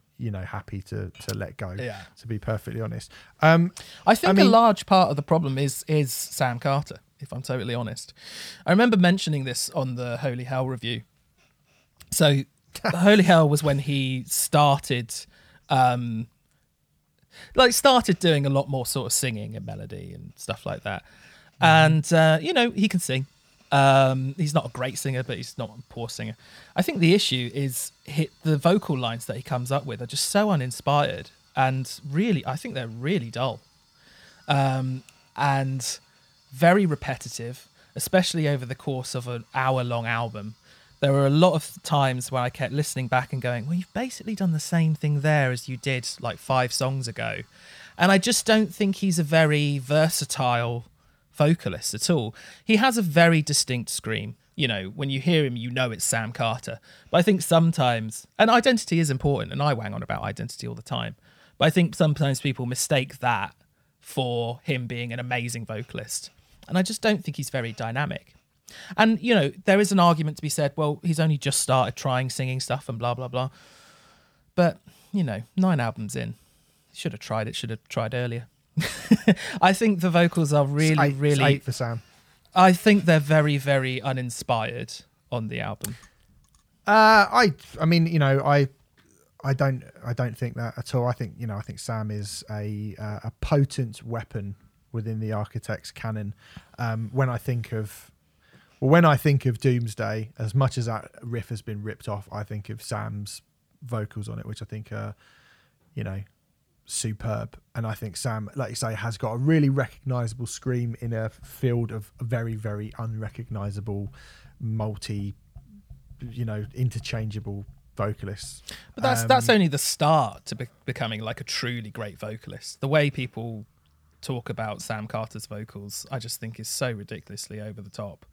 Like he is not a very dynamic singer. I think he's not. He does sound a lot like Ollie Sykes, it has to be said. You know, there's very similar kind of, and no one's sort of sitting around going, oh, Ollie Sykes, what a brilliant singer. He's much better than Ollie. I mean, come on, that's fucking mad. You can't compare him to Ollie Sykes. I mean, Ollie Sykes can barely, you go and watch, you go and watch Architects and you watch Sam and he can completely recreate, and sometimes in a harsher way can recreate everything that he does on these records. Ollie Sykes doesn't even sing the songs that he sings live. Do you know what I mean? Like, he is getting Jordan Fish to do everything. So let's not go too far down here, Renfrew, because I think that is. I'm just saying he sounds like Ollie. He doesn't sound a million miles away from Ollie. I think he sounds like Ollie Sykes. I'm not saying in terms of the quality of their. I do think Sam Carter is a better singer than Ollie Sykes, but I think they do sound very similar. Yeah. Okay, I mean, I've never ever thought that before, but well, I think a lot of people agreed when Animals came out. I mean, I think that was part of what people were talking about with those Bring Me associations. But that's quite, after. I think if you go back and listen to them in their entirety, the two of them, their career, one song, 9 albums in from Architects, and going, oh, that sounds a bit like Bring Me the Horizon. And, it does. I think you can look at a band like Bring Me the Horizon. I think you can look at a band like Thrice. I think the fact that they got Simon Neil from Biffy Clyro on here, you know what Architects are kind of roundly aiming for on this. And I think it's an intention to not completely throw the baby out with the bathwater and keep the kind of core idea of what Architects was, but at the same time try and go, well, are we going to be this screamy metalcore band forever? And there's enough evidence on this record for me personally. And like I say, first time I listened to this record, I was like, oh man, I feel a bit like I might come in and just be like, ugh, about it. But second listening, I preferred it a bit more. Third, fourth, fifth, getting to like 6, now 10, 15 listens to the album. I really like it. It's wormed its way in to my subconscious, and I think that definitely to me is a sign of a good record. The fact that my first time I was like, I'm not sure about this, and then at this late down the line, for me, it's I've now had this album coming up 3 months, so I've had a long time with it, and I know that you haven't had as long with it, and you probably aren't going to give it 3 months anyway, are you? Let's be honest. No. Whereas I reviewed it for Metal Hammer. And initially, I mean, I'm not sure if I said this to you, but I definitely said to Merlin at Hammer, I was like, oh, fucking hell, I think I'm going to give this like a 6 because I'm not really feeling it. Yeah, you did say and then I made myself, go, I should give it 4 or 5 listens to really kind of get it. And actually, I now think the opposite of you is, to me, Architects are far more interesting and I enjoy them more on this record when they are being melodic. I mean, Dying Is Absolutely Safe, the last song on the record, is probably the softest thing they've ever done. Well, that is the other song, which I think is fucking great. Yeah, and it's lovely. And the clean, again, I put that on my headphones and the guitars sound really clean and probably the cleanest guitar sound they've ever had. The orchestra, I think, sounds really good. And it sounds lovely on a pair of headphones. I think, they've self-produced this album as well. And there's no getting away from the fact that this is a band who are having to kind of rebuild and refine their feet.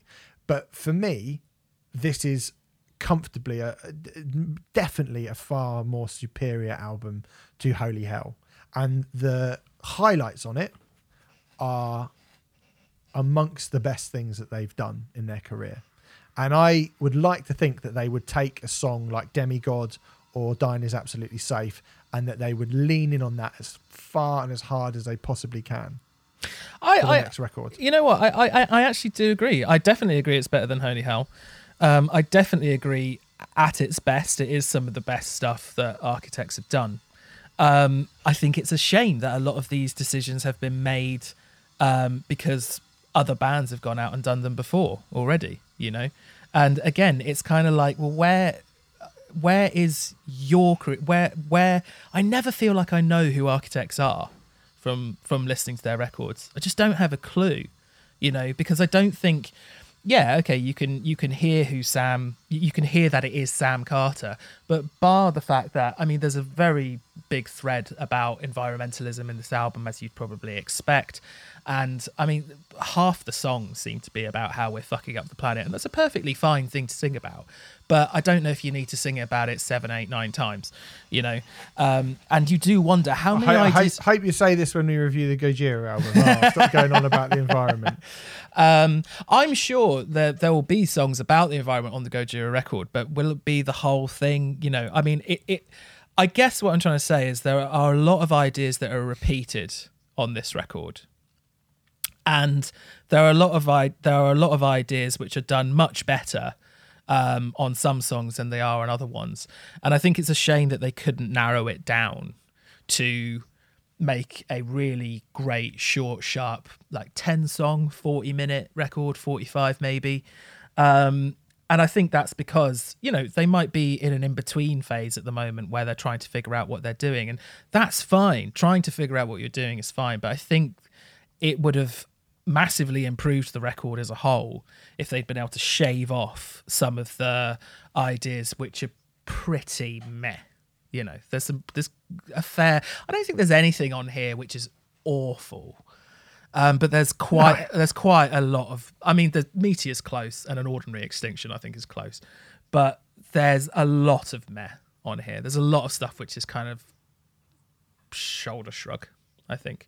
I think Goliath, Demigod, and oh crap, what's the last song called again? Sorry. Dying Is Absolutely Safe are really positive indicators of where they could go.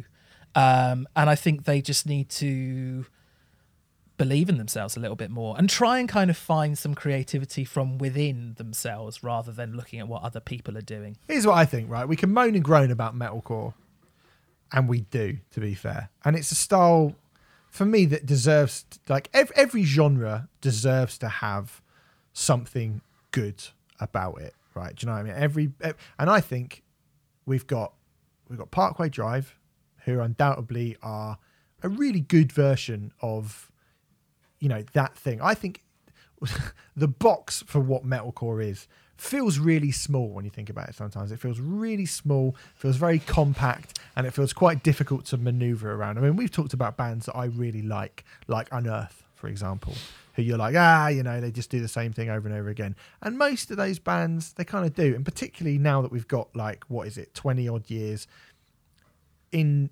and a long time post the commercial peak of that sort of thing, it's very difficult to look at it and go, you know, who are the bands that are at least that aren't letting that type of music go and being like, well, fuck you, we're not that anymore, but are still related enough to it for people who like it to like, but also are doing something which isn't just the same thing.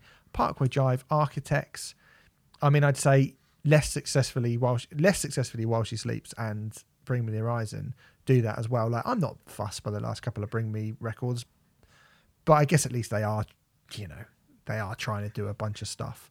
And Architects have now joined that train, which I think is encouraging. I'd be really, really interested to know what they're going to do after this.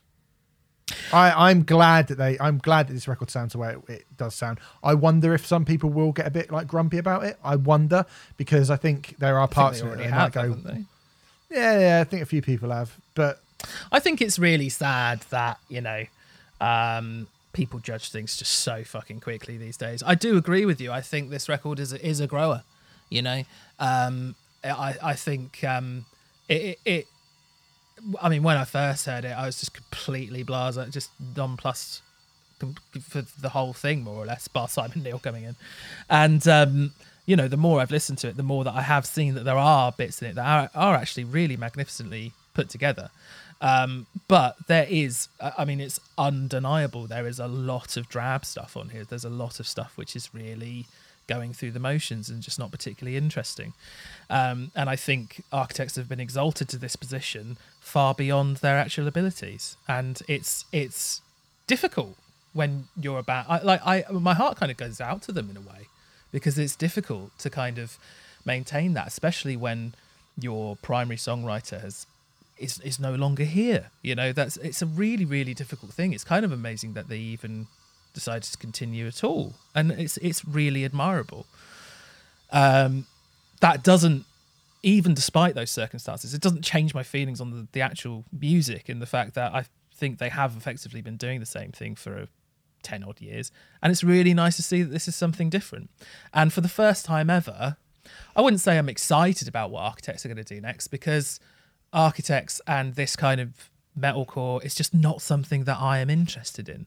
But I'm more curious about what they're going to do next than I ever have been before, because in the past I haven't given a flying fuck.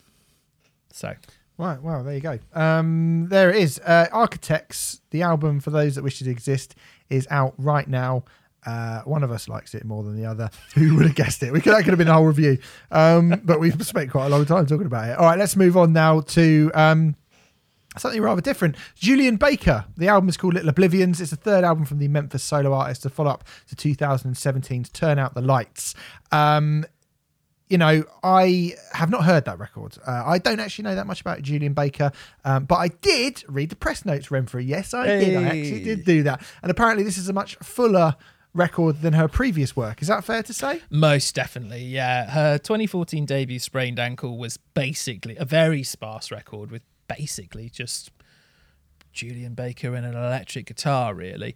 Very, very restrained, very, very intimate. I absolutely adored that record. I went to see her at St Pancras Old Church on that tour, and it was just absolutely electrifying. Pretty much everyone just crying their eyes out for the whole time. Turn Out the Lights. I'm seeing a lot of people going like, this is the first time where she's really embraced more instrumentation. I think there was a fair bit more instrumentation on Turn Out the Lights. But certainly Little Oblivions, this album, is where she's really kind of approached. I mean, you've got bass, drums, synths, banjos, mandolins, like lots of weird effects and stuff. And all of them performed by Julian. She self-produced the record, and it's a far bigger kind of sound than you tend to expect from this sort of singer-songwriter thing. Do you think that's fair to say? Yeah, I think there's little bits and bobs of I think it's still like if that is true, I think this is a fairly slight album all the same, just in a sort of, I guess, a different way. I mean, there's certainly a lot of floaty shoegazy stuff. I feel like I enjoy it more when it's being quite quiet, personally. Like the start of, there's a song called Crying Wolf, and the start of it is really, really good. And the track before that, actually, there's one called Relative Fiction, which has this awesome sort of, it creep stomps rhythmically. It kind of like, if you imagine one of them stompy rock songs, but done very, very, very, very gently. And I really like that. And there's kind of like patterned drums on something like Bloodshot, which has got a sort of post-punk feel to it, and there's a Cure-esque tonality to some of it that, like Ringside, I thought sounded like it'd be like a B-side from Disintegration. B-side? Well, it's not getting on Disintegration, is it? Come on. Okay. It's not on Disintegration. No, it's definitely not on Disintegration, but I think that's a little harsh. Well, I like this record. I do. I mean, it's quite funny to come to this after what we've just been talking about, because there are plenty of people, plenty of people.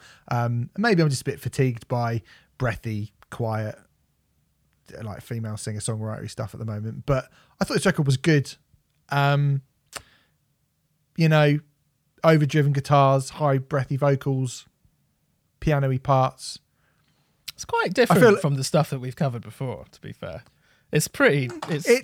It's it's less different from the Phoebe Bridgers album as Atlas is to Aya, I would say. I think those two things sound more different than those two albums do together.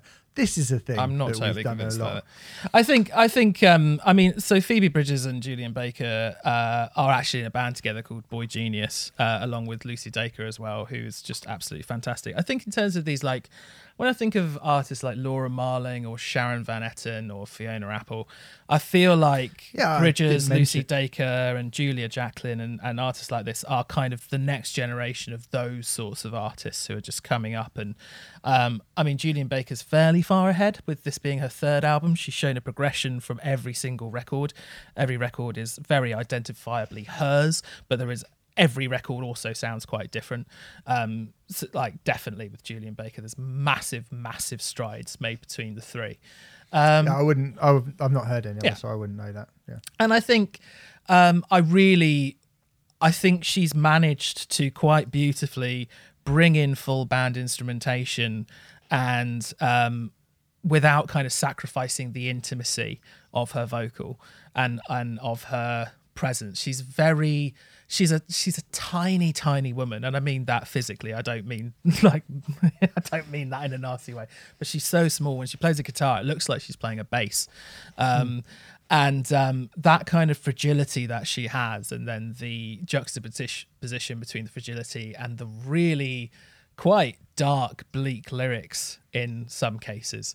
You know, say my own name in the mirror when nobody appears, say it's not so cut and dry, oh, isn't it black and white? Well, if it's all black, baby. You know, it's very, very, very dark, a lot of this stuff. And I think that that juxtaposition, we talk about it all the time, but like that juxtaposition is really, really, really powerful. It's particularly powerful seeing her live as well, because I'm assuming this album would have more of a full band sort of thing, but usually it's just, I've seen her with an electric guitar on a stage at Union Chapel or whatever, and it's just so, it seems so fragile. And I think there's something that's really, quite a lot of the time when this kind of singer-songwriter stuff expands into more full bound stuff, it loses something.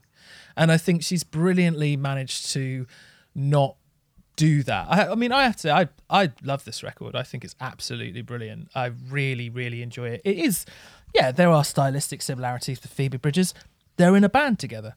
It's not entirely unsurprising. I do think this is a very different record to Punisher. In lots of ways, Punisher was a much more subdued, quiet record, which eventually grew larger and larger, and then became massive at the end. I feel like, you know, this is, it's, you know, like I say, I do like this record, and I do like it when it is a bit more subdued. Personally, I think that's the quietest bits of it tend to be the bits where I really listen in the most. And I was interested to hear that, you know, that's obviously more of what she's been doing throughout her career, because I think those bits are really good. But I do like the addition of, you know, the kind of stuff that seems to be quite popular at the moment, that kind of 80s post-punky, you know, overdriven guitars and sort of that wash of sound and the sort of airy sounding drums. I love all that shit. I love it all. So I am going to kind of go, oh yeah, cool, I like that. But I do actually prefer her when she's a little bit more, I think I'd probably like to go back to listen to her other albums, which are stripped back and just with an acoustic guitar, because those were the bits that I found, I guess those are the bits that I found more interesting from the record, personally. So a song like Song in E, which is just her and a piano. Yeah. Which is beautiful, actually. I was going to come to that in a bit, yeah. The kind of balladic piano-y parts are the bits that, you know, when you kind of, if you be typing and then you sort of stop but you like lean into the speaker or whatever, I felt every time I felt myself doing that, I was like, oh, this is a good bit. And there's a couple of occasions where I did do that. I think, you know, this is a good record. I just like, I don't know, I didn't think it's quite as good as some of the other ones that we've covered from like Hilary Woods or I mean, I think actually going Very back to different, Punisher, very different to Hilary Woods, I think. Very different. Hilary Woods is a far darker, musically sonic kind of. I mean, it's quite abrasive in points. At points, I think Hilary that's Woods. kind of what I found interesting about it. I think that's what I kind of preferred about it, is that when Julian Baker, like you say, it's pretty, even when it's full instrumentation, it's still quite slight. It's still quite when you compare it to say subdued. the Architects record, yeah. It sounds the son. It never sonically gets as loud as something like that, but within its, I think it has quite a lot of peaks and troughs sonically in terms of where it goes. I think it is a pretty dynamic record, especially as far as this sort of thing goes. And I will throw my hands up. Whilst I love this kind of thing, I can't always say that this sort of music does release really dynamic records. I mean, provided I'm feeling something and provided they're making me feel something, I don't really care. Sprained Ankle, for example, her first record, I couldn't call that a dynamic record at all. The entire thing is her and an electric guitar, basically, by herself. But she writes, I'm feeling something every single second of that record. And therefore, it still keeps my interest because she has such an amazing way with words. She has an amazing vocal delivery, quite a unique delivery, I think, which is very... I keep going back to this word fragile. I mean, there's just a fragility to what she did, particularly on Sprained Ankle. I think it's hidden a bit more on this because of the more full band. She's very quiet. Stuff. Yeah. And I think she's low in the mix, her vocals, aren't they? I think she's quiet in a way that draws you in, like definitely live. I mean, and she has some like amazing juxtapositions with lyrics in terms of. There's a lot of religious iconography that comes up, and then stuff relating to drug addiction and things like that. It's very, very dark. There's a song like Repeat, which I think takes up the mantle from Song in E and gradually builds with drum machines and warm synths and clean guitar. And then she just starts singing, the word repeats over and over again. And it's within the context of the song, it's really very beautiful and really very affecting. I think it works beautifully. And then, I mean, the record ends with Zip Tie, which is just astonishing. Just a beautiful, beautiful song and a brilliant, brilliant way to end the record. Well, I mean, she's 3 albums in now. I haven't listened to the other records. She's 25 as well. She's 25. And it's a good record. I actually would like to hear her get, with this, with the kind of the more spacious instrumentation parts, I would like to hear her get a little bit more up. Do you know what I mean? I would actually there were parts of the record where I was like, like Bloodshot, for example, was a song that I was like, musically, I really like this, but she sits so low in the mix in her vocals, and it's all very, I was going to say apologetic, but it's not really it's not apologetic. It's just, it's so quiet. Like, she remains so quiet, even when the record, like you say, it's not a one-paced, one-note record. It can musically be quite quiet, and it can also be musically quite full. But she, to me, remains fairly like her energy remains fairly similar throughout the whole record, I think. I understand what you're saying. When you say quiet, I say intimate. And I suppose that's just a glass half full, glass half empty way of seeing it. But to me, I was going to say, like, that's fine, but I just think there are moments on this record where she could have been fun. There are moments on the Fiona Apple record where she just erupts, and it is so exciting. Now, I appreciate maybe Julian Baker isn't trying to do that, but even, there are moments on that Phoebe Bridgers album where she really fucking... in a different way, but she lets go and she, she really kind of ups the intensity and the energy of the songs. And if I was going to kind of nitpick on something which I would like to see within this framework, I actually feel like I would probably be more interested in a consistent level of, it's me with an acoustic guitar, or it's me on the piano and it's quiet throughout, a la Bill Callahan when we did that record, which is so quiet that you just sit in that place. We did Ghost Poet, and I was like, it's just a nice place to be. This changes a bit, but it doesn't really change. But she doesn't change enough alongside it for me to be like, oh, this is one of my favourite ones of this. Yeah, I understand what you're saying. I think the dynamics could be pushed more, but then I also worry that intimacy would be lost a little bit if that happened. I think you'd sacrifice one thing to get the other thing. I think actually that happened a little bit with her last record. Her last Turn Out the Lights. There isn't a single record that she's done that I've not liked, but Turn Out the Lights for me is probably her least successful because she expanded the instrumentation a little bit, but kind of lost a bit of the sense of intimacy on a lot of that record. Not all of it, but on a lot of it. I think what I love about this one and the context that I have with this one that you don't is because I've heard those first two records, I can hear how she's progressed and expanded things out and yet still remained quite intimate. I think there are moments where she kind of lets go a bit, the end of Repeat being one of them, for example. Could she do that more? Potentially, yes. But I also worry that if she did, then maybe it would lose something else as a result of that. I'd like to see her give it a go regardless. I mean, maybe I need to listen to those other albums to really hear the thing that I want to hear, but I would be interested to see her. There's a song called Rejoice. Give it a go. There's a song called Rejoice on Sprained Ankle where I would say she lets go, I would say, which is hair raising every single time I listen to it. It's fucking amazing. Yeah.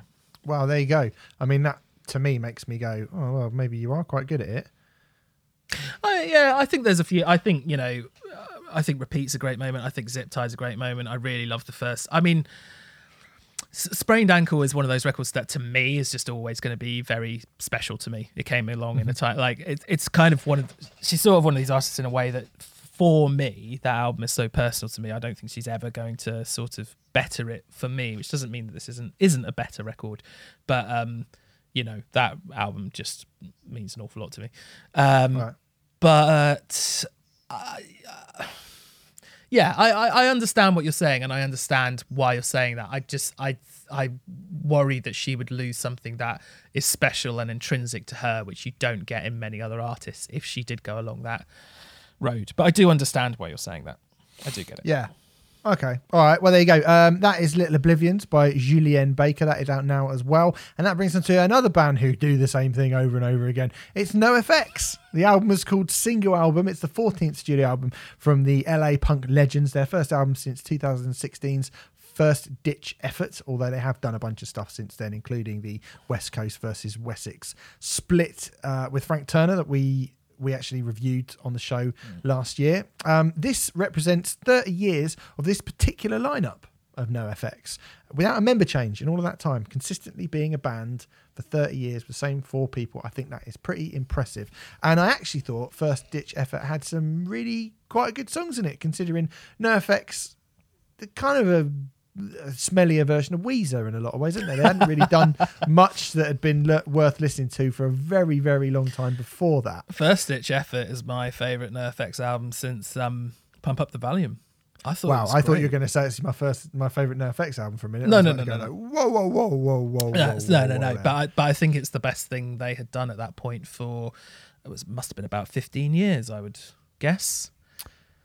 Yeah, Pump Up the Volume was probably the last NoFX album that I gave a shit about, really. And it is great, and it's one of my favourite NoFX albums as well, I would say.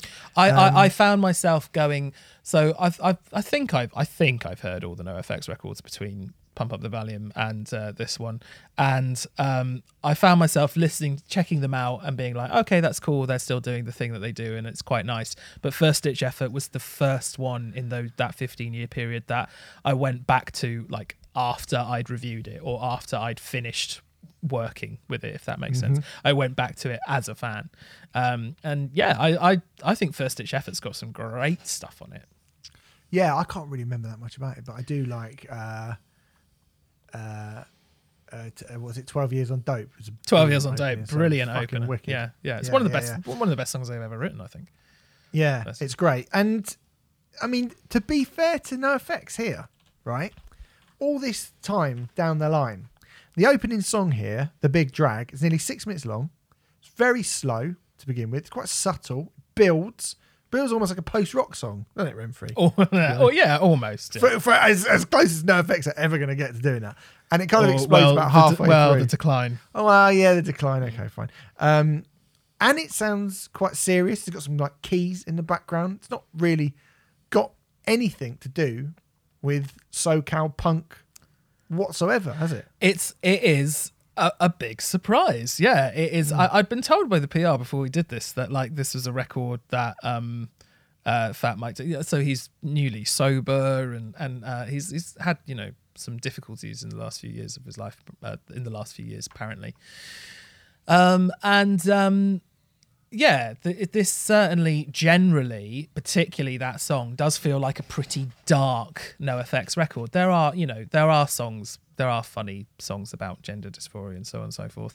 But particularly that opening, The Big Drag, it's like the most despondent we've ever heard, Fat Mike. A song he described as a personal vow to make the most of life even when it undeniably sucks.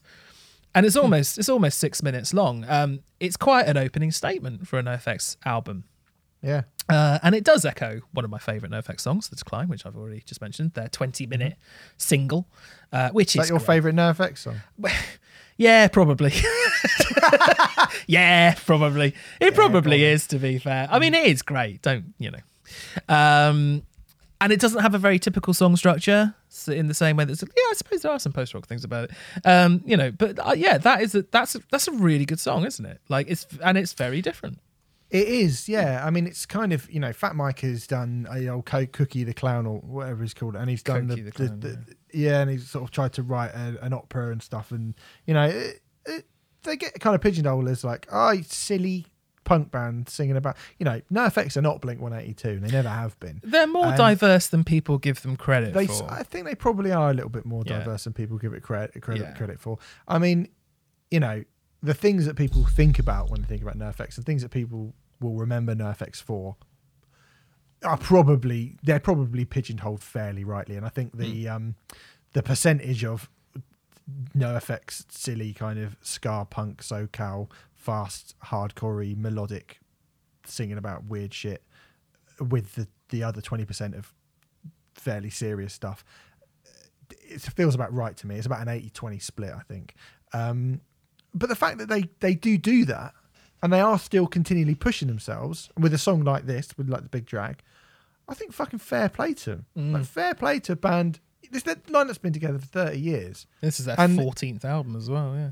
And again, we talk about genres that you and I, that you're talking about creatively bankrupt genres. Skate punk, like, do people even fucking play it anymore? I don't know that they do. So, this is, you listen to what Offspring have been doing.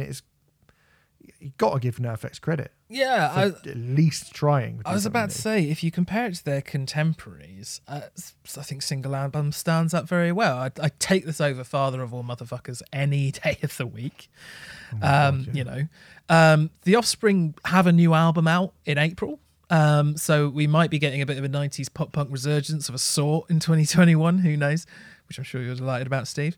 Really happy. I've heard very positive things about the new Offspring album, although I've not heard it, so I can't say anything about it. But who knows? From anyone? From the person who's doing the PR for the record, yeah. Right. But yeah, I think. Although to be fair, the person who's doing the PR for that particular album is not the sort of person who would say this is great if it wasn't. Unlike, there are other PRs who might do that, but exactly, he's not one of them. Exactly. Yeah, that whole 80-20 split, I think, for NoFX's career as a whole is absolutely accurate. It feels more like it's 50-50 on this record, though, doesn't it? Like half like serious songs, half non-serious songs. And I do really like it when NoFX are quite serious. That song, Fish in a Gun Barrel, that kind of lackadaisical Yeah. ska infused Lausch offbeat reggae thing. Cowboy ska, I've put. Cowboy ska, that's not bad. But lyrically, it's about a mass shooting. And I really love that juxtaposition. It works really, really well.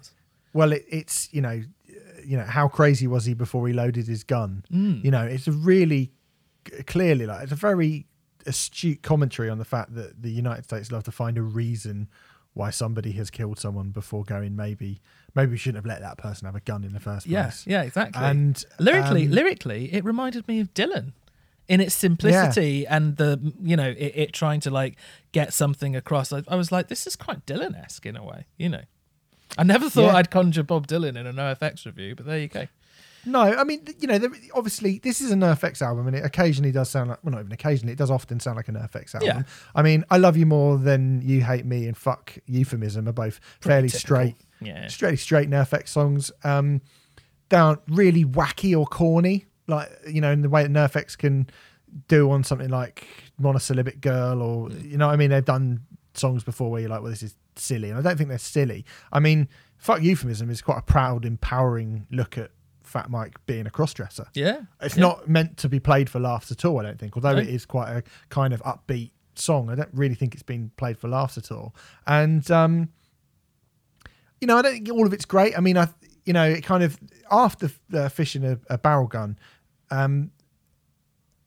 which was a real highlight for me, it kind of drops down to the next song, Birmingham, which felt like one of the weaker songs, and particularly, and it's kind of bookended. It's kind of, I guess it's sandwiched between that song and Linoleum, which I think probably would have been better to go straight into that after Fishing a Barrel Gun, which is a sort of reworking of Linoleum, which is a big hit from earlier on in their career, talking about their good old days. Last song that Tony Sly ever played, according to the song. And I mean, am I getting this right? It's basically retiring the song Linoleum. So I'm assuming they're going to be playing this one instead. So it's not really retiring it. It's just sort of changing the lyrics to an old song whilst retiring it, but still playing it. It's very NoFX. Yeah. I wasn't sure if it was entirely necessary. I mean, having said that, if they're bored of playing that song and they want to play it slightly differently, then that's up to them. I think most people are going to prefer the original version of Linoleum. Apparently, Avenged Sevenfold appear on this track. I don't know if that's true or not. Yeah, because there's loads of I was about to say, it's got loads of I'm assuming that's Sinister Gates. Yeah, could be. Yeah, I guess so. Yeah. There's a lot of soloing on that. I mean, I was like, fucking hell, there's a lot of soloing on this song. Yeah, totally. Yeah. I do agree with, I think, the second half of the record as a whole generally doesn't quite live up to the first half. And I am more interested in NoFX when they're being a bit more serious. I mean, Birmingham, as you mentioned, or Birmingham, is a little, that's kind of them. That is them trying to be a bit jokey and stuff like that in a sense, isn't it? I think there's a really great song towards the end, Grieve Soto, which is about the Adolescents frontman Steve Soto, who passed away. Yeah. But it's a tribute to him. And they tend to do these tribute songs for fallen punk heroes quite well. There's one about Tony Sly on First Ditch Effort, wasn't there? There is. Yeah. And I do quite like that. I like that.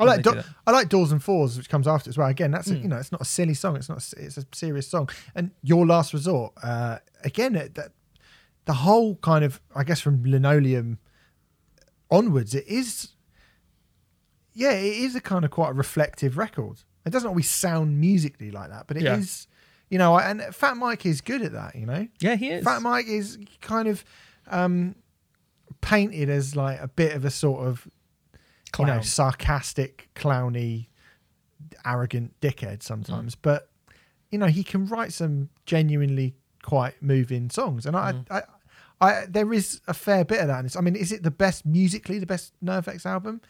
No, definitely not. Not even close. But is it a record that shows a quite welcome new side to it? I mean, where you put this in NoFX's back catalogue is fairly middling, I'd say. It's sort of ho-hummy, middle of the. It's not as good as Pump Up the Valium. It's not as good as So Long and Thanks for All the Shoes. It's not as good as Punk and Drublic. It's not as good as White Trash, Two Heaps and a Bean. It's probably not quite as good as First Ditch Effort overall, I wouldn't say. I do prefer First Ditch Effort to this, but I don't think there's loads in it. But then it's probably better than something like Heavy Petting Zoo. Yeah. Which was a bit of a fuck up. Great. Not great. Or although that cover, brilliant. Yeah, horrible. War on Eroism is what. Errorism. Yeah, errorism. Sorry, errorism. Yeah, I found that quite forgettable as well. Wolf in Wolf's Clothing was the one. I mean, I actually thought that was a bit better than War on Errorism, but. Again, I mean, I actually think I probably would prefer that to this because at least it's something different, you know? Yeah. So it's not that far down. I mean, when you think they've done, what did I say, 14 albums? 14, and we're saying it's probably 7. I mean, about 7th out of 14. Yeah, I'd say 6th or 7th, 8th out of 14. It's not too bad. Fair play to NoFX for just trying a few new ideas, not sticking to the conventions of, you know, what they used to do. I mean, my suspicion will be, well, let's not pick on the Offspring. Let's pick on Green Day, because Green Day, we don't know if Offspring deserve to be picked on. We do know that Green Day definitely do. So Green Day deserve to be picked on, and Green Day deserve to be picked on because they go, no, yeah, we're going to kill pop punk. Yeah, we're still... It's like, you're like fucking 60, mate, and you're covering Tiffany songs. Like, shut the fuck up. And you're not young or cool, or, you know, you're not like... And NoFX admit, I'm old and I'm past it and I'm shit. Yeah. And they admit, and that's what this album's about. It's slower, fucking tough. I'm not happy. Yeah. Fuck you. And I think, like, good for you. I'd rather hear that than this kind of pathetic attempt. Like, you know, when you see Mark Hoppus in, you know, or Travis Barker in fucking long shorts. How'd you do, fellow kids, with his fucking baseball cap on backwards? It's pathetic. NoFX aren't pathetic. I do agree. Yeah, I do. Generally I do agree, and I think this is a far more, like, this is by far the most interesting album from that era of this kind of thing that I've heard in quite a long time, I think. I haven't yet decided if I'll go back to the whole thing or if I will just pick and choose, because I do think that this album is full of great songs and then 3 to 4 completely average, forgettable NoFX songs. So I'm not sure if I'll go back to the record as a whole or if I'll just pick half of it. But, you know, I can't imagine not listening to The Big Drag again and stuff like that. I think there's some really cool, and Fish in a Gun Barrel. I think Fish in a Gun Barrel might be my favourite song, actually, on this record. I think it's just really brilliant, you know. I think this is really great and not to be expected for a band on their 14th album at all. So true that. Definitely. 14 albums in, that is quite a good effort from NoFX, I would say. A pretty fucking good effort. So there you go. The album's called Single Album. It's out now. And now we come to our last album of the week. It comes from Glitterer. The album is called Life Is Not a Lesson. It's the work of one man, Ned Russin. This is the second Glitterer album, the follow-up to 2019's Looking Through the Shades, which was reviewed on our show. Although I wasn't actually here that week when we reviewed it, so I've never actually heard that record before. But you have. Yes. So Ned Russin used to be one of the co-vocalists in Title Fight. Were you ever a Title Fight fan? I heard Title Fight, but I know like there are people who go fucking batty for Title Fight, aren't they? They love them. I wouldn't say I go batty for them, but I do like them very, very much. Would you say you go batty for anything? Would you use the word batty for anything at all? I frown upon the word batty because it's it's also a slur. Is it? Yeah, it's a homophobic slur. But you know, in the context that you're using it in, I think people would be a bit shitty to be like, "Oh, you're not allowed to use that word," because it's obvious that that's not what you're saying. Right. Okay. No, I thought there's an extra bit you have to add to batty to make it a slur. Oh. I don't know. I don't know. Well, I had there's someone who I vaguely. Let's not talk about I this. don't know why I'm talking about this. Someone I vaguely knew at school. He did happen to be gay, and his surname was Batty, and he used to get a lot of shit for that, as you can imagine. Oh yeah, I can. Which was very sad because he was a lovely person. But yeah. Anyway. No. I just really See you next week, everyone. I'm not saying it wouldn't have been sad if he wasn't a lovely person. Goodness me, might cut some of this. Yeah. Anyway. So, did you like this record, or did you like Title Fight? Fucking hell, did you like Title Fight? I did like Title Fight quite a lot. I think Hyperview is particularly good. They're kind of like, I mean, it's well up my alley because it's like sort of an emo-y-esque band with a bit of screaming in, but also with kind of shoegaze elements. So, you know, that's going to be right up my cuppa, isn't it? Also, their first album, Shed, was produced by Walter Schreifels of Rifles, Ghouls and Quicksand, who I fucking love, and Gorilla Biscuits and all of those bands. Yeah. So all the bands. Yeah, and it was Walter's involvement that kind of turned me onto them. So yes, I liked Title Fight very much. I was quite upset when I heard that they split up because they only did 3 albums, and I thought that they were more or less getting better with each one, pretty much. But yeah, the first Glitterer album, what was it called? Through the Shades. Yep. That's what I said. Enjoyed.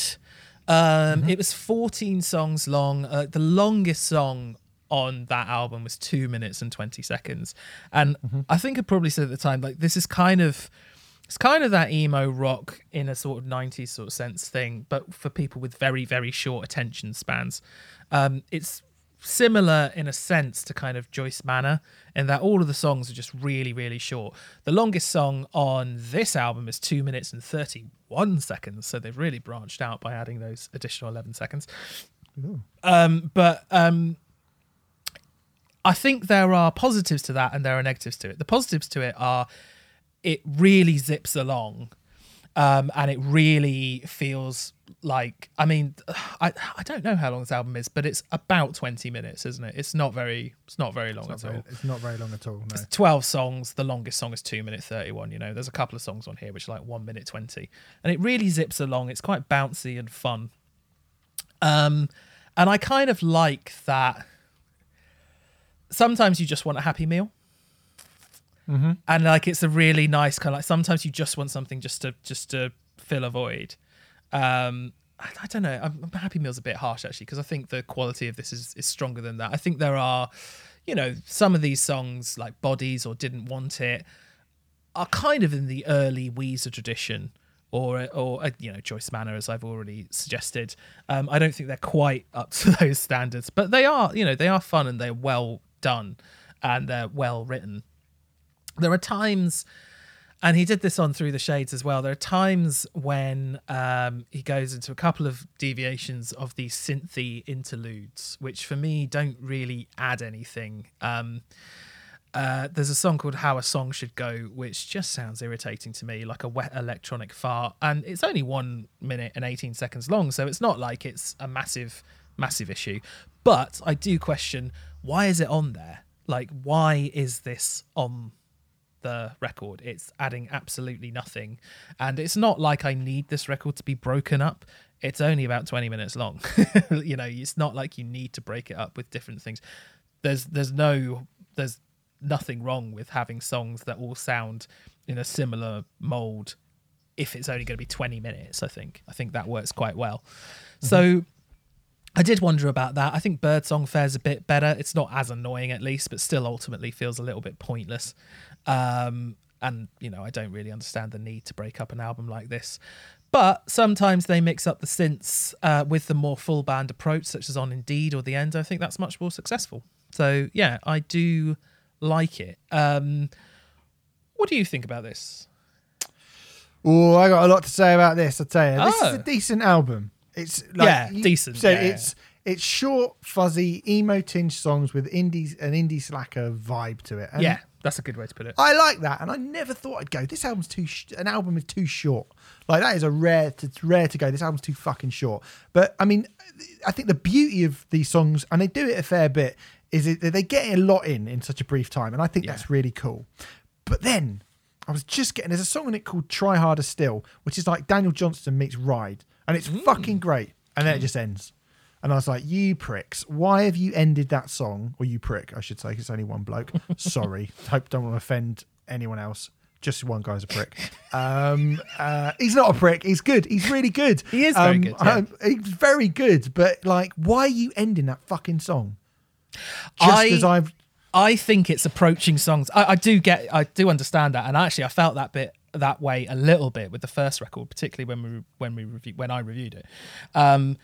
What I discovered later on, I did keep going back to that first Glitter record a few times, and basically, you get the songs don't ever become boring, because effectively, rather than doing verse, chorus, or whatever, it's usually like a song structure for a Glitter song will be like verse, chorus, bridge, end. Like it's almost... Yeah, and that's fine. Yeah. That's fine. But there are so many times on this, like, I mean, you know, you mentioned how a song should go 80 seconds of like a noise experiment, and Birdsong to me, I was like, I mean, fucking hell, mate. I remember I was listening to it, and I actually remember like tutting, because I was like, in the context of a normal album, I'd just say that's a little instrumental interlude. Yeah. But because it's as short as everything else on the record, but it's not even a song, you're like, you're focusing on the wrong fucking things here. And I like the shoegazy songs with the big riffs are the ones that I gravitate to the most. Yeah, same. Because you go, okay, right, I know what I'm getting there. Like Fire On, sorry, it's not called Fire On, it's called Fire, is my favourite in the whole album. And again, you know, it's 2 minutes long. It reminds me of The Cure. It's really, really cool. He manages to do all the stuff within a 2 minute period. But there are sometimes, like, it started, like, there's a song in it called And Indeed. Is that what it's called? Indeed. Not And Indeed. Yep. It's called Indeed. Oh, I like that one. Okay. Yeah, but it pissed me off because it's too short and undeveloped. It's like a really great tune and a really great melody, but you just sort of bailed on it. It's mad to me that you would bail on it that quickly. And like, I think there's there's like mud, like there's Didn't Want It is on there as well. It's like got kind of Mud Honey on Downers, and I thought, and I really liked it. And it's not even like it does something and then it sort of fades out. It just stops dead. It just goes boom. See you later. I'm out. You're like, wait, no. Just stop. Just gonna stop. I get. Fucking hell. I totally get exactly where you're coming from, because on initial listens to his first record, I felt exactly the same. I was like, you've got some really good ideas here, and you could draw them out a little bit more. But I think the overall effect, especially once we get to this is album 2, album 3, album 4. If you go and see Glitter live and you're getting like a, 30 song set with all these like great little, I think that could be really, really cool. Like really cool. And I think it kind of, often when listening to the Glitter records, I tend to just sort of let them loop 2 or 3 times, because it feels like 3 listens of a Glitter record is like 1 listen of a normal record in a weird way. It's just the songs are approached in quite a different way, and I admire that. Yeah. But I do understand that there are drawbacks to that approach as well. I think there really are drawbacks to it. I mean, I'm going to give you an example from outside of this record, right, of what it means, right? Because the thing is if you get, and I do really admire bands that can write. There are like Dillinger. So you get the Dillinger Escape Plan, and sometimes they'll do a riff for like 3 bars, and then it's gone forever, and you're like, "Are you mad? Yeah. That's amazing. Why are you giving that up?" For like, it's like Phil Anselmo called Pantera. Everything's the money riff. It's the fucking money riff. And they're leaning in on how great that riff was, and I think if you get a great riff, or you get a great part, or a really great chorus, you kind of want to. You don't have to, but you kind of want to make as much of it as you possibly can. And there is My Morning Song by the Black Crowes. You know that song from Southern Harmony and A Musical Companion. It's not the last song; it's the second to last song. When they get to that point, the bit where he's like going, music will make it round and make your soul glow and make your heart go, and it goes up and up, and then watch me down to the sevens, and that has got such a great riff, that song and that part, and it builds and builds and builds and builds and builds and builds, and it's amazing. And you think on the last like round of the riff, they're going to let Chris Robinson's voice cut out, and they're going to do the riff one more time. And I was like, that's how that song has to end. Because what a great way. He does this massive build. Let your soul go. And then the riff comes in one more time. But it doesn't. Chris Robinson finishes singing and the song finishes. And every time I listen to it, I'm like, you could just do the fucking riff one more time. Do the riff one more time. It would have been so good. It would have been so good. And every single time, I absolutely love that song. I fucking love it. But I just always go, man, you needed to do that riff one more time. If I could go back in time and go into the studio, the Black Crowes, and go, you got to do that riff one more time, right? And then I never thought of that. And I'm like, I cannot believe you haven't even thought of that. Of course that needs to go one more time. And I feel like that about so many of these songs, like, just do the riff one more time.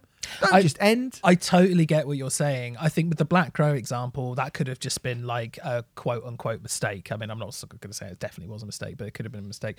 But with Ned Russin and Glycera, it's clear that he's very much doing that on purpose. You know, like I say, it's kind of this kind of emo pop indie thing for people with very, very short attention spans. And I like I say, I think there are positives and negatives to that. I can totally understand where you're coming from.